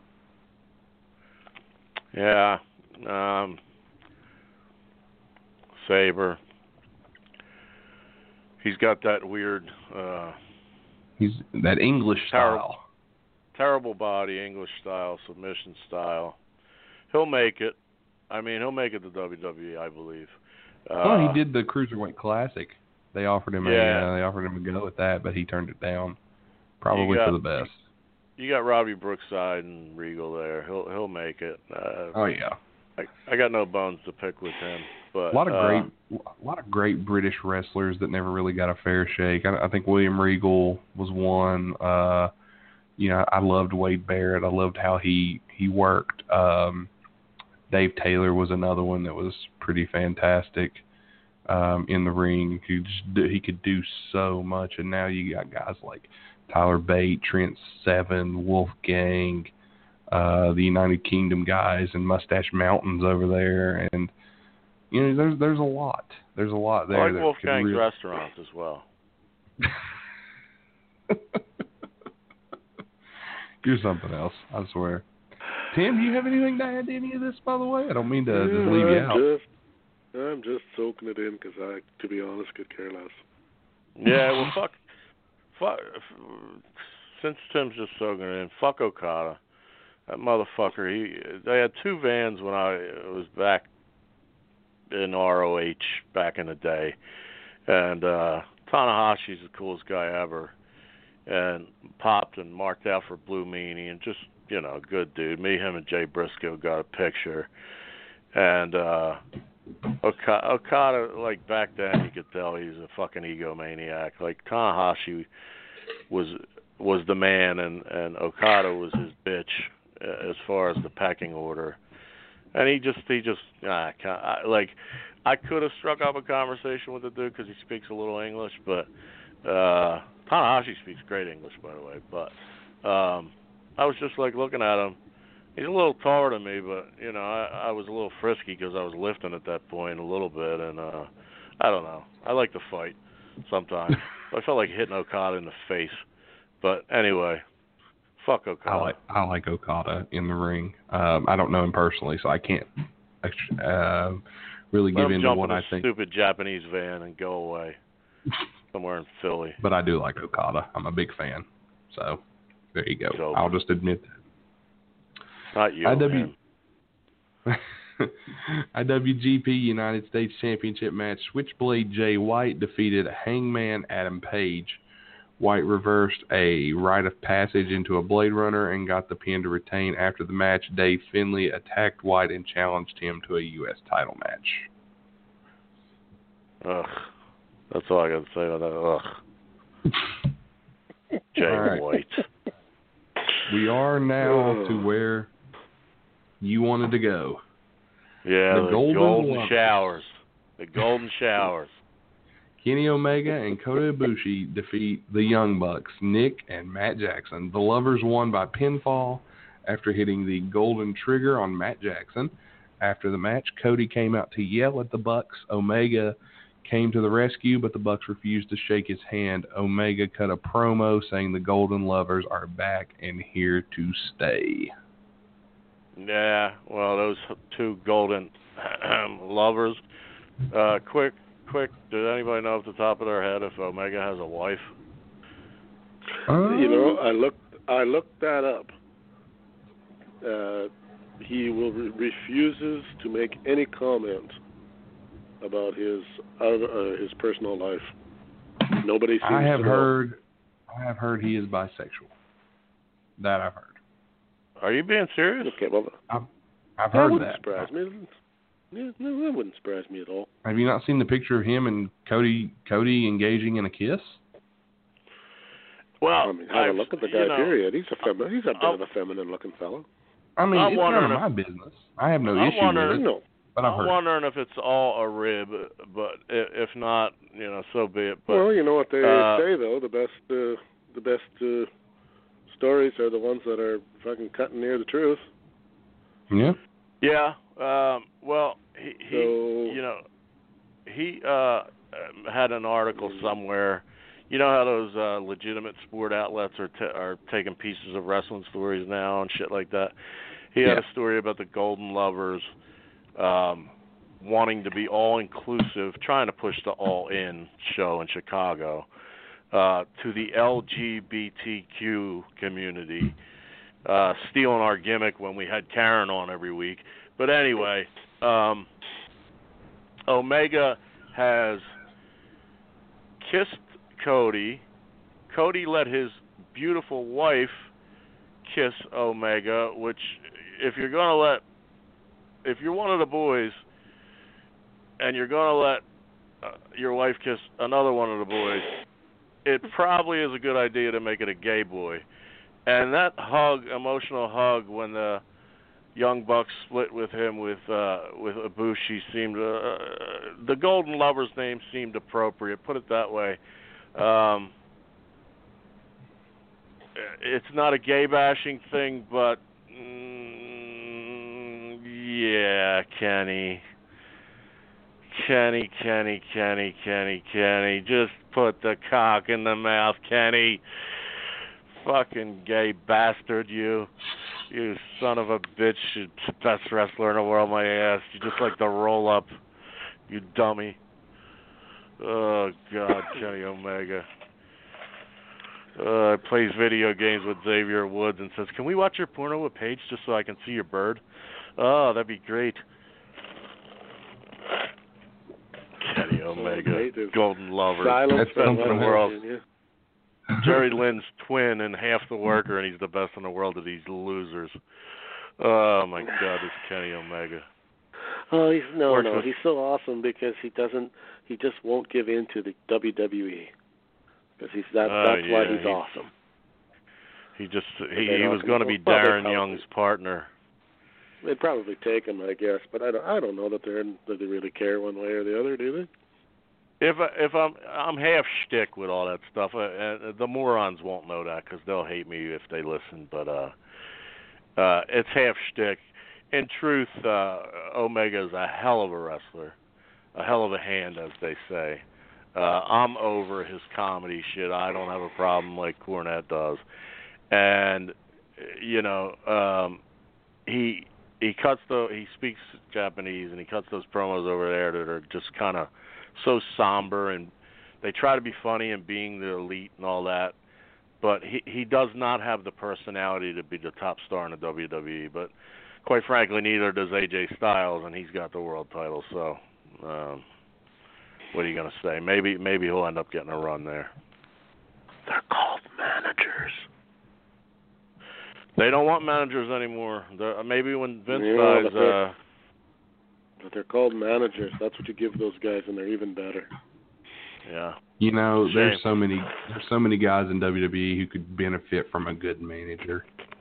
Mm-hmm. So many guys. Also gets, not to be a pig, but it also gets the female element back in there in that way, which they are. Well, I mean, kind of. You can have. Which doesn't hurt. Here's it the doesn't have to thing. go as crazy as it did, but there can still be some pretty girls there to look at. Down in NXT, they have that. Paul Ellering, he's managing the Authors of Pain. They have I forget what her gimmick name, but Thea Trinidad, who's managing Cien Almas. I mean, they have that, and NXT is usually ratings-wise, it's usually pretty great. But you know, here's the thing: NXT's numbers are actually lose money from what I've heard. Yeah, they lost $20 million. But they weren't doing very good lately. They lost like $20 million with everything included, with the road trips and shit. Well, here's the thing with NXT. You got the internet buzzing. You're only on the WWE network. That's your major issue. That's why you're not generating revenue. That's how WWE makes a profit, is revenue generation via sponsorships, advertising, yada, yada, yada. Your NXT audience is that 18 to, 35, 40 demographic. It's a sausage fest. NXT is. It always is. You can look at the audience. It's usually 99% or maybe 95% men. And what do men do at these shows? They buy a T-shirt. They buy one T-shirt. They sit down. They've bought their ticket, and they spend the rest on beer. Now, if you have the family demographic at the regular WWE show that they watch every week, that's PG, and, they come in, they buy their programs. They got to have a T-shirt for the boy, a T-shirt for his friend, or for the other boy, and for the girl. And, they got John Cena foam fingers. Oh, we got to get a few of those. And they spend more money. And you laugh. I'm just saying. Kids. Oh, I'm not arguing with it. Kids get more merchandise than the 18 to 35 demographic. The 18 to 35-year-olds are the ones online bitching about the product. But if it wasn't for the fact that the show was PG and kids were watching and buying all that shit, there probably might not even be a wrestling match in town that night. So I don't know the business side of it. But I think the network thing, it either all needs to be there or none of it. Like, I despise the fact that Raw and SmackDown are not on the, that are on regular television. If you take Raw and SmackDown off of network television and you only have it on the WWE network, you are losing roughly 2 million. I don't dispute 2 million that. So then why do you have a WWE network? What's it for? What does it do? Well, you have your pay-per-view market there, and you're generating, which is also stupid. Hold on, because they get a bigger cut than they would have if in the old system, even though the old system still exists a little bit, but they get a bigger cut. They monopolized it that way. They've monopolized it. They get all the advertising money because they still run ads even on pay-per-views. They have sponsors via pay-per-views, and they run those on there. You get $10 a month every. So then I will put to you, if this month. is true, and I don't dispute that you're wrong, why does the UFC not have its own channel? They kind of do with Fight Pass, but yeah, they're on Fight. Particularly in regards to the pay-per-view model. They, I don't think that. Or are they getting a better cut than wrestling can get? They draw when the Conor McGregor, they blow away wrestling, those type of events, and when Ronda was hot, etc. But they're on decline. UFC and MMA in general, even though the schools and so forth are a big boom, like everybody's training MMA now, like when they used to play basketball, baseball, football, hockey, but the sport itself doesn't have stars, and they sold that company. The Fertittas saw these guys coming, whoever bought it. And they kept Dana White around, and they sold it for $4 billion. So with the new owners and so forth, it would take a McMahon and a family and a Triple H type around Dana White to really put that all together on Fight Pass. So they're making money off Fox still. For how long, who knows? But back to the WWE and the network, I have a compromise that I don't know if it would work business-wise or fit into their exclusivity contract with the USA Network that's coming to an end, by the way. But how about you keep the same shows, Raw and SmackDown on USA or wherever they end up, Fox, but you offer a week later you can catch up on the network, or do they already do that? They do not do that. I've actually thought about that myself. I said that would be a great compromise. Yeah. Even up here, we get Raw is on, and then we do get it one more time later that night. They replay it. SmackDown, they do not. They have that deal with deal with Hulu. They put Raw and SmackDown on Hulu the next day. With all the commercials out of it. Yeah. Huh. Interesting. Where apparently watching it is a lot less painful because they pretty much cut out. From what I understand, bullshit. even some of the promos and shit, where if it doesn't, they don't think it really had anything really to do with the show. They just zip right by it. I told you guys the other night when I tried to drink away my cold, which worked for that night, but didn't work, in the long haul. As you were told, but anyway. I know. I needed an escape from the sore throat and the sinus and all that, and whether it's just numb or whatever the beer did, it made it feel okay for a while. But nonetheless, I ran out of beer, which I always do when I drink, and not every day like some other show used to put out there. But anyway, for some reason, I walked in the local bar to get my six-pack, and I announced that I am Elias, like very loudly, and probably a better impersonation than that. And no one followed you?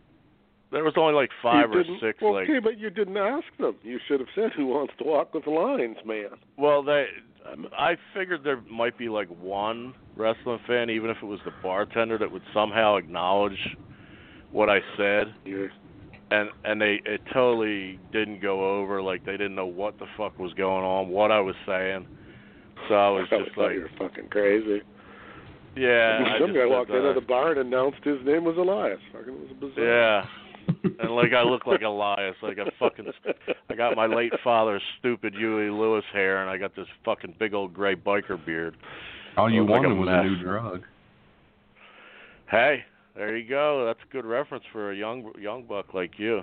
Man, that's the power of love. You know that. There's a lot of good. There's a lot of good Huey Lewis songs. There really is. We covered this Access TV big special. As I said, to the real fans of Japanese wrestling, like the Jeff Bowdens and the Dave Meltzers and the Roy Luciers, no offense, but to you goofballs who are like in your 50s and didn't even know that Baba and Inoki ran the two promotions back then, and all of a sudden you're yay Japan. Why don't you just go? Why don't you do me a favor and get caught in the middle of a tsunami, you stupid dopes? most of these people that you speak of, TR, probably wouldn't have a clue what the war promotion is, and most people wouldn't have a clue who ran Michinoku Pro and all of that. So, Nate, you're 28, and you never have to defend your positions with me. Oh, I know. You're in my squad, or vice versa. I would not like a jumbo Zaruto. I would like a small Zaruto, please. It sucks because the one chime in Tim Goose on it was actually my favorite Japanese wrestler, Jumbo. Oh, Jumbo what? But, yeah, I like me some Jumbo. But my favorite Japanese wrestler is Easy, and it's kind of silly, and it's kind of common. But my favorite Japanese wrestler is still the Great Muta. He's the first one I ever really saw with any regularity. And he's not Japanese, but he made his name over there. I got a little fondness for Stan Hansen in my heart. That was a cool guy to hang out with. He was Stan fun. Hansen's aces. Stan Hansen's aces. He scared me when I was a young lad. He scared me too. He looked like the kind of guy that would kick the shit out of you. He would. He said he was gonna. I picked him up. I picked him up at the airport, and then because he was John is his real name. Mm-hmm. Stan might be his middle name. I don't know, but he's John and a nice gentleman, and we had a nice, calm conversation just about the plane ride to Japan, because at the time he was the most trips ever. I think somebody surpassed him. Carino might have even surpassed him. But I said, how is that? Are you used to it? And he's like, never. I can't really do a Stan Hansen, especially with a little bit of a cold. But he's like, sucks every time, but I got to feed the fucking family, man. Sucks every time. It's like a whole goddamn day I lose.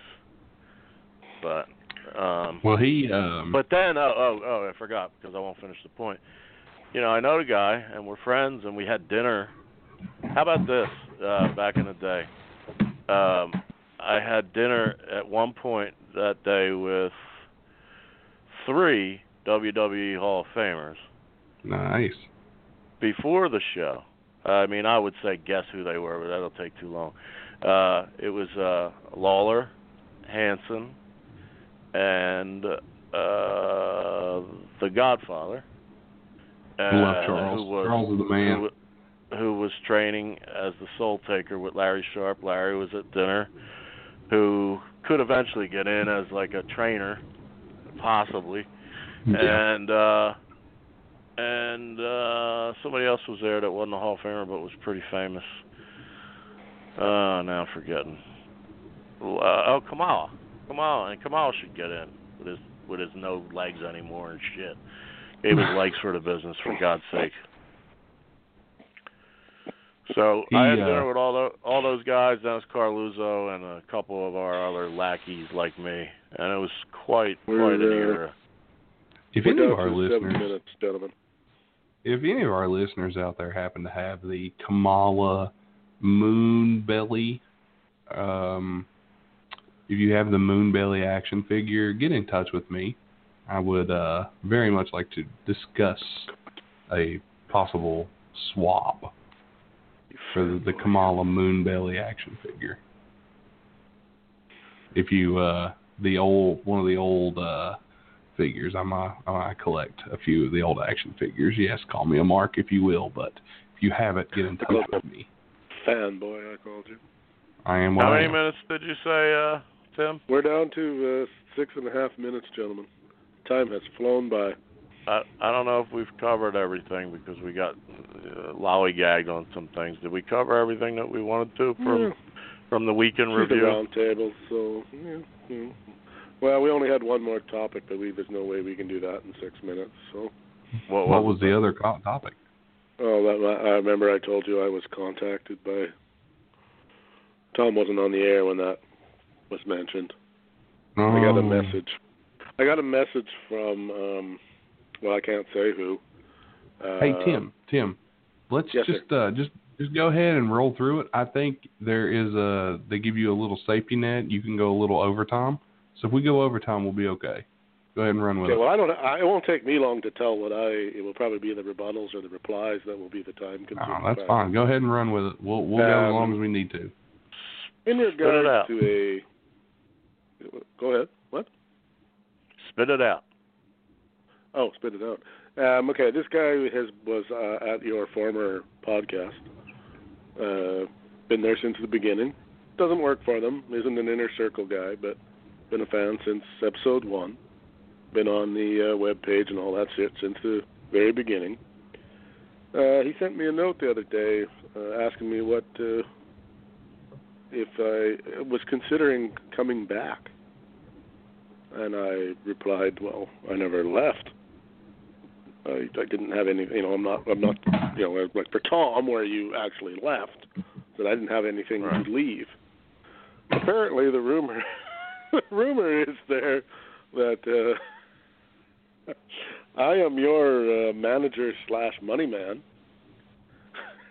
and that I left because, and I'm the one who got you to leave. Is basically the gist of the whole thing.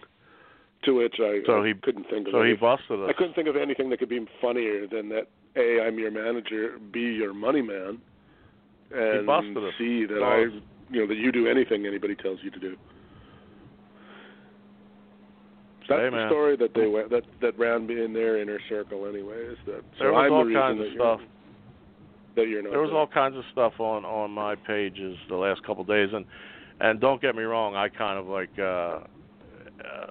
added fuel to the fire. I put Nate's sad-looking picture when he got banned from the mothership, and I said, why would they do that? And, a lot of them are still my friends because guess what? Their king, Mr. Last, is not their Facebook friend. He urgently tells them every week.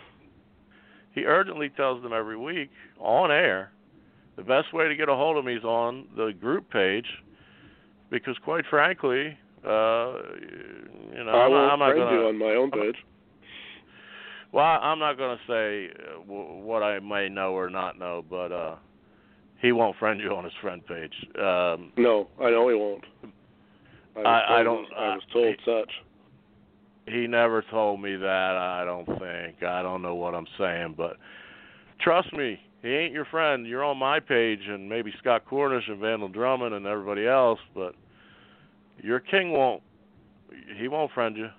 He'll friend like Travis. And the latest from the kingdom is that the great Brain Last is in fact Catbox. That's their theory. I didn't know what the fuck Catbox was, but Bolin Jr., but I know Bolin Jr. a little bit. I don't think that would be the case because I don't think Bolin Jr. would take the time. The timeline is different too, a little bit. I think it was little there was before also there. It was probed that, of course, that if it wasn't Bolin Jr., that it might in fact be you. To which I also replied that Tom's got better things to do, and he would never, if he was going to throw rocks, you'd fucking know about it. No, I blocked that account per Brian, and I didn't add him until Kenny Bolin begged me to add him because he's, quote, a big fan of mine. And he's been nothing but nice.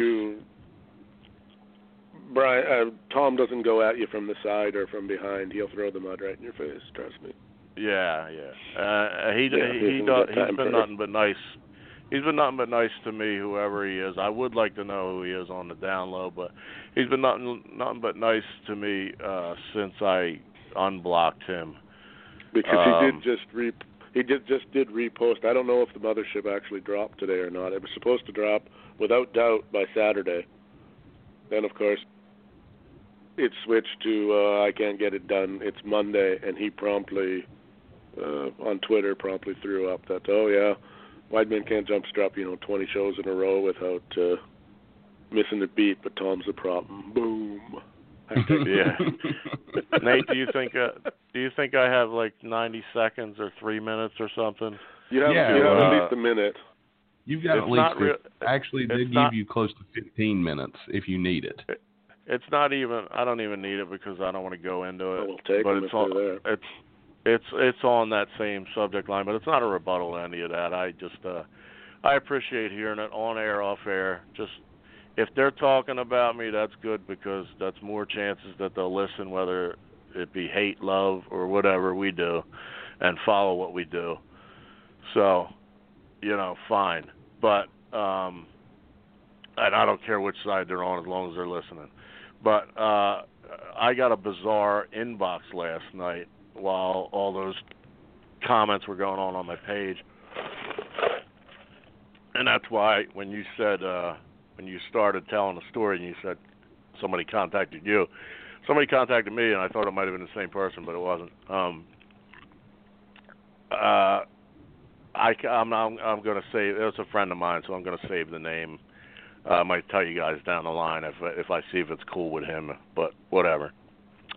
I got inboxed like late, and the gist of the message, I can't do it. A paraphrase, I can't do verbatim, but it was like, "Hey man, just let it go." And I'm like, "Let what go?" And the response was like, "The shit with 605 and Brian, man, it's over and done with. Let it go." And I said, "I'm not the one that did anything." I said, I retweeted a post about the public being told that I was the sole reason for shows being late, and there hasn't been one on time since I left. I said, that's not me. What's the word? Instigating. Not insinuating. Starting a fight, but with I. Instigating? I'm not the one. Yes, thank you. Instigating. That's why I need you as my manager and money man. I know. You're welcome. That'll be $10 too. Instigating the shit, I just react. I don't start with them. I react. If that's not clear to the morons plenty, then I don't know what will be, but anyway, he kept up, and his last, I said, I respect, I've known you for a long time, I respect, you reaching out, but I don't know what you know, and I don't know what truth you know or believe, but I'm fine, thanks for looking out, I'm good. And I was being genuine and sincere, like, whatever he thinks the case is, this person, it's not, so I think he's coming from a genuine place. And then he put in his final response that I guess I was supposed to respond to, "You will never beat Brian. It's not about who's right or wrong." And I didn't know I was trying to beat Brian. I don't know what I'm trying to beat him at, but if it's podcasting, that's the last thing you should have told me, because now it's going to be my obsession to beat Brian, whether it be basketball, wrestling, comedy, anything. I mean, that fired me up today, and that's part of the reason I was contacting you guys off air to hype up every show we fucking do. I didn't realize we were in competition with Brian. I didn't either. I don't know what this person was saying, but I hope you guys respect. I can't reveal who it was, because if it was one of you two, if it were one of you two guys, I wouldn't reveal it to another person either, unless I clear it with them first. So. Well, I'll tell you this, and I'll make this public. I won't say an amount, but I've sent you more money doing this show than Brian ever sent you. Oh, I know that. I put that in my response. I said I'm getting paid. I'm getting paid. I put that twice. There's a revenue stream. Because your money man is doing his job. Yeah. Well, it's like even the hated Vince Russo said in his response to his departure from Podcast One, they made $1,100 in their last 3 months there, so it actually was a blessing in disguise. And the quote I'll use from him was, he said he doesn't believe in working for free. Nobody should work for free. And I worked on that show. I worked hard, and I was promised things. They never materialized, and the worst on-air personality who makes Lance Storm look like fucking Jim Cornette and Bobby Heenan combined, Scott Bowden, was on both tribute shows and has his own shitty show that gets 12 likes every week. Fuck that. Well, Kentucky Fried Wrestling. How dopey is that? The fuck are you talking about? It's Memphis, which we covered every week on 605, you bunch of idiots. Go for a retweet. God, can I get a retweet? I love it. Oh, man. You can't go Scott Bowden was doing the Memphis, but I was the Memphis guy with the tapes. Kentucky Fried what? That's all I gotta say. F them all. Well, I'll say this. They can't lick our sweat beneath our collective balls. I'll say this. I was booted out of the 605 page the other day. If those of you don't, if you don't know, that's what we're talking about. There was a post that said, "Does anybody else miss T. Arnack?" And Tom's a friend of mine. I was reading the comments. Some people were taking cheap shots about Tom, you know, having a few sips here and there, and some people missed him. Some people said, "Oh, you know, yeah, we miss T. Arnack. We miss these things." And so I got on there and I posted, you know, Tom's doing okay. I'm close friends with him. We do a basketball show. I did not mention the name. I did not plug the show. I did not tag the show. I didn't post an episode or anything. I just said, we're doing a show. That's all I said. And I said, there's no heat with Brian, no heat with the 605. We actually plug them. And, you know, he appreciates all the love and support he gets. And then my post was removed. I was kicked out of the page.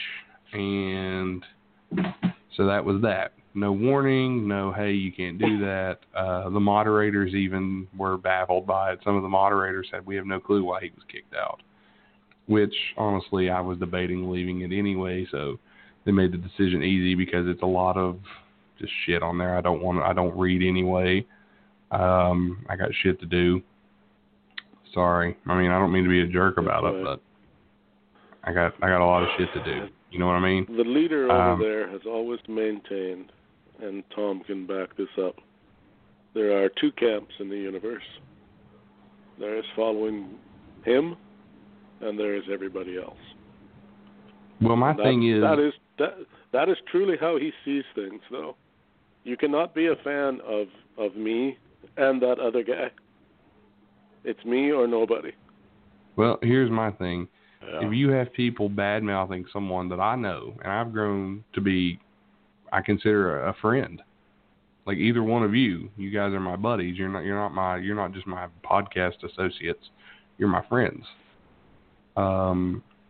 People start bad-mouthing. I'm going to go on there and I'm going to say, hey, you know, here's what's going on. Here's where we are. I'm not going to take shit. I'm not going to put up with it. And people can talk shit all they want.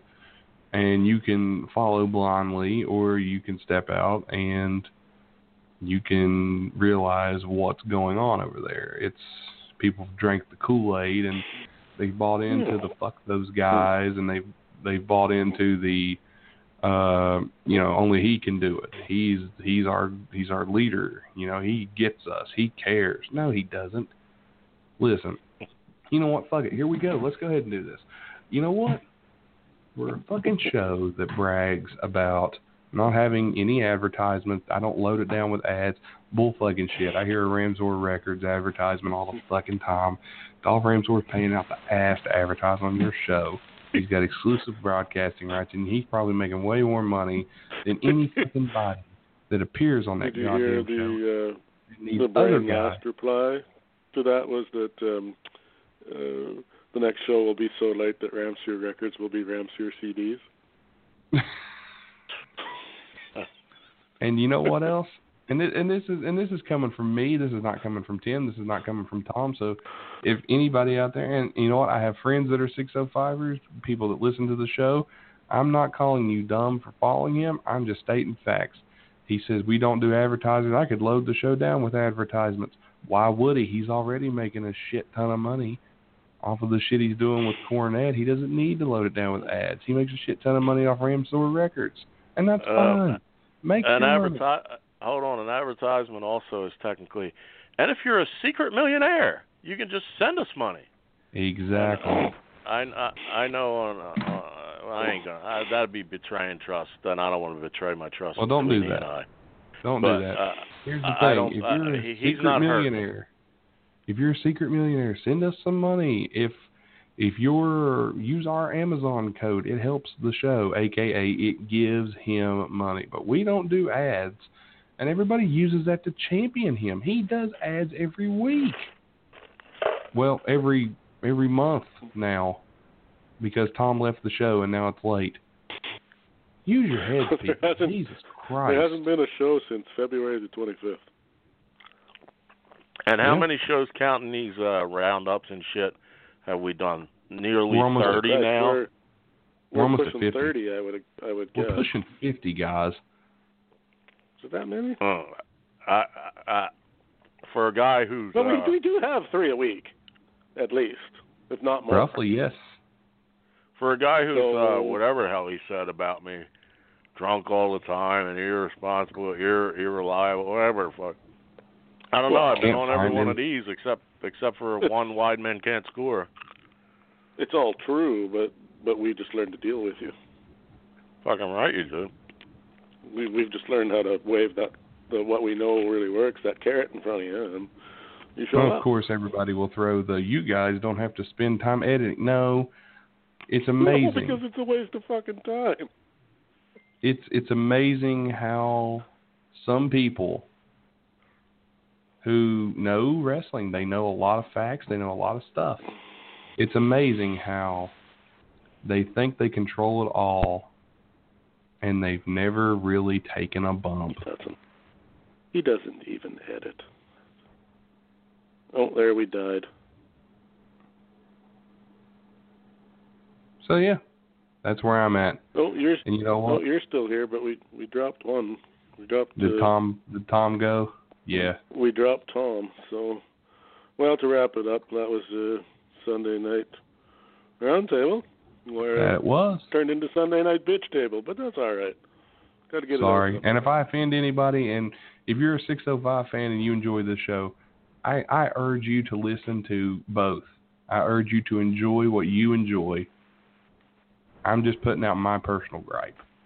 Well, let's just not make it personal, that's all. Enjoy whatever you want. But if you don't want to listen to us, let's not throw rocks either, or we'll start throwing them back, and you're not going to enjoy that. Cause I do not want to throw rocks at the 605. I have no issue I don't with either, but if somebody keeps pitching them my direction, eventually one may hit me, and if it does, then I start throwing them back.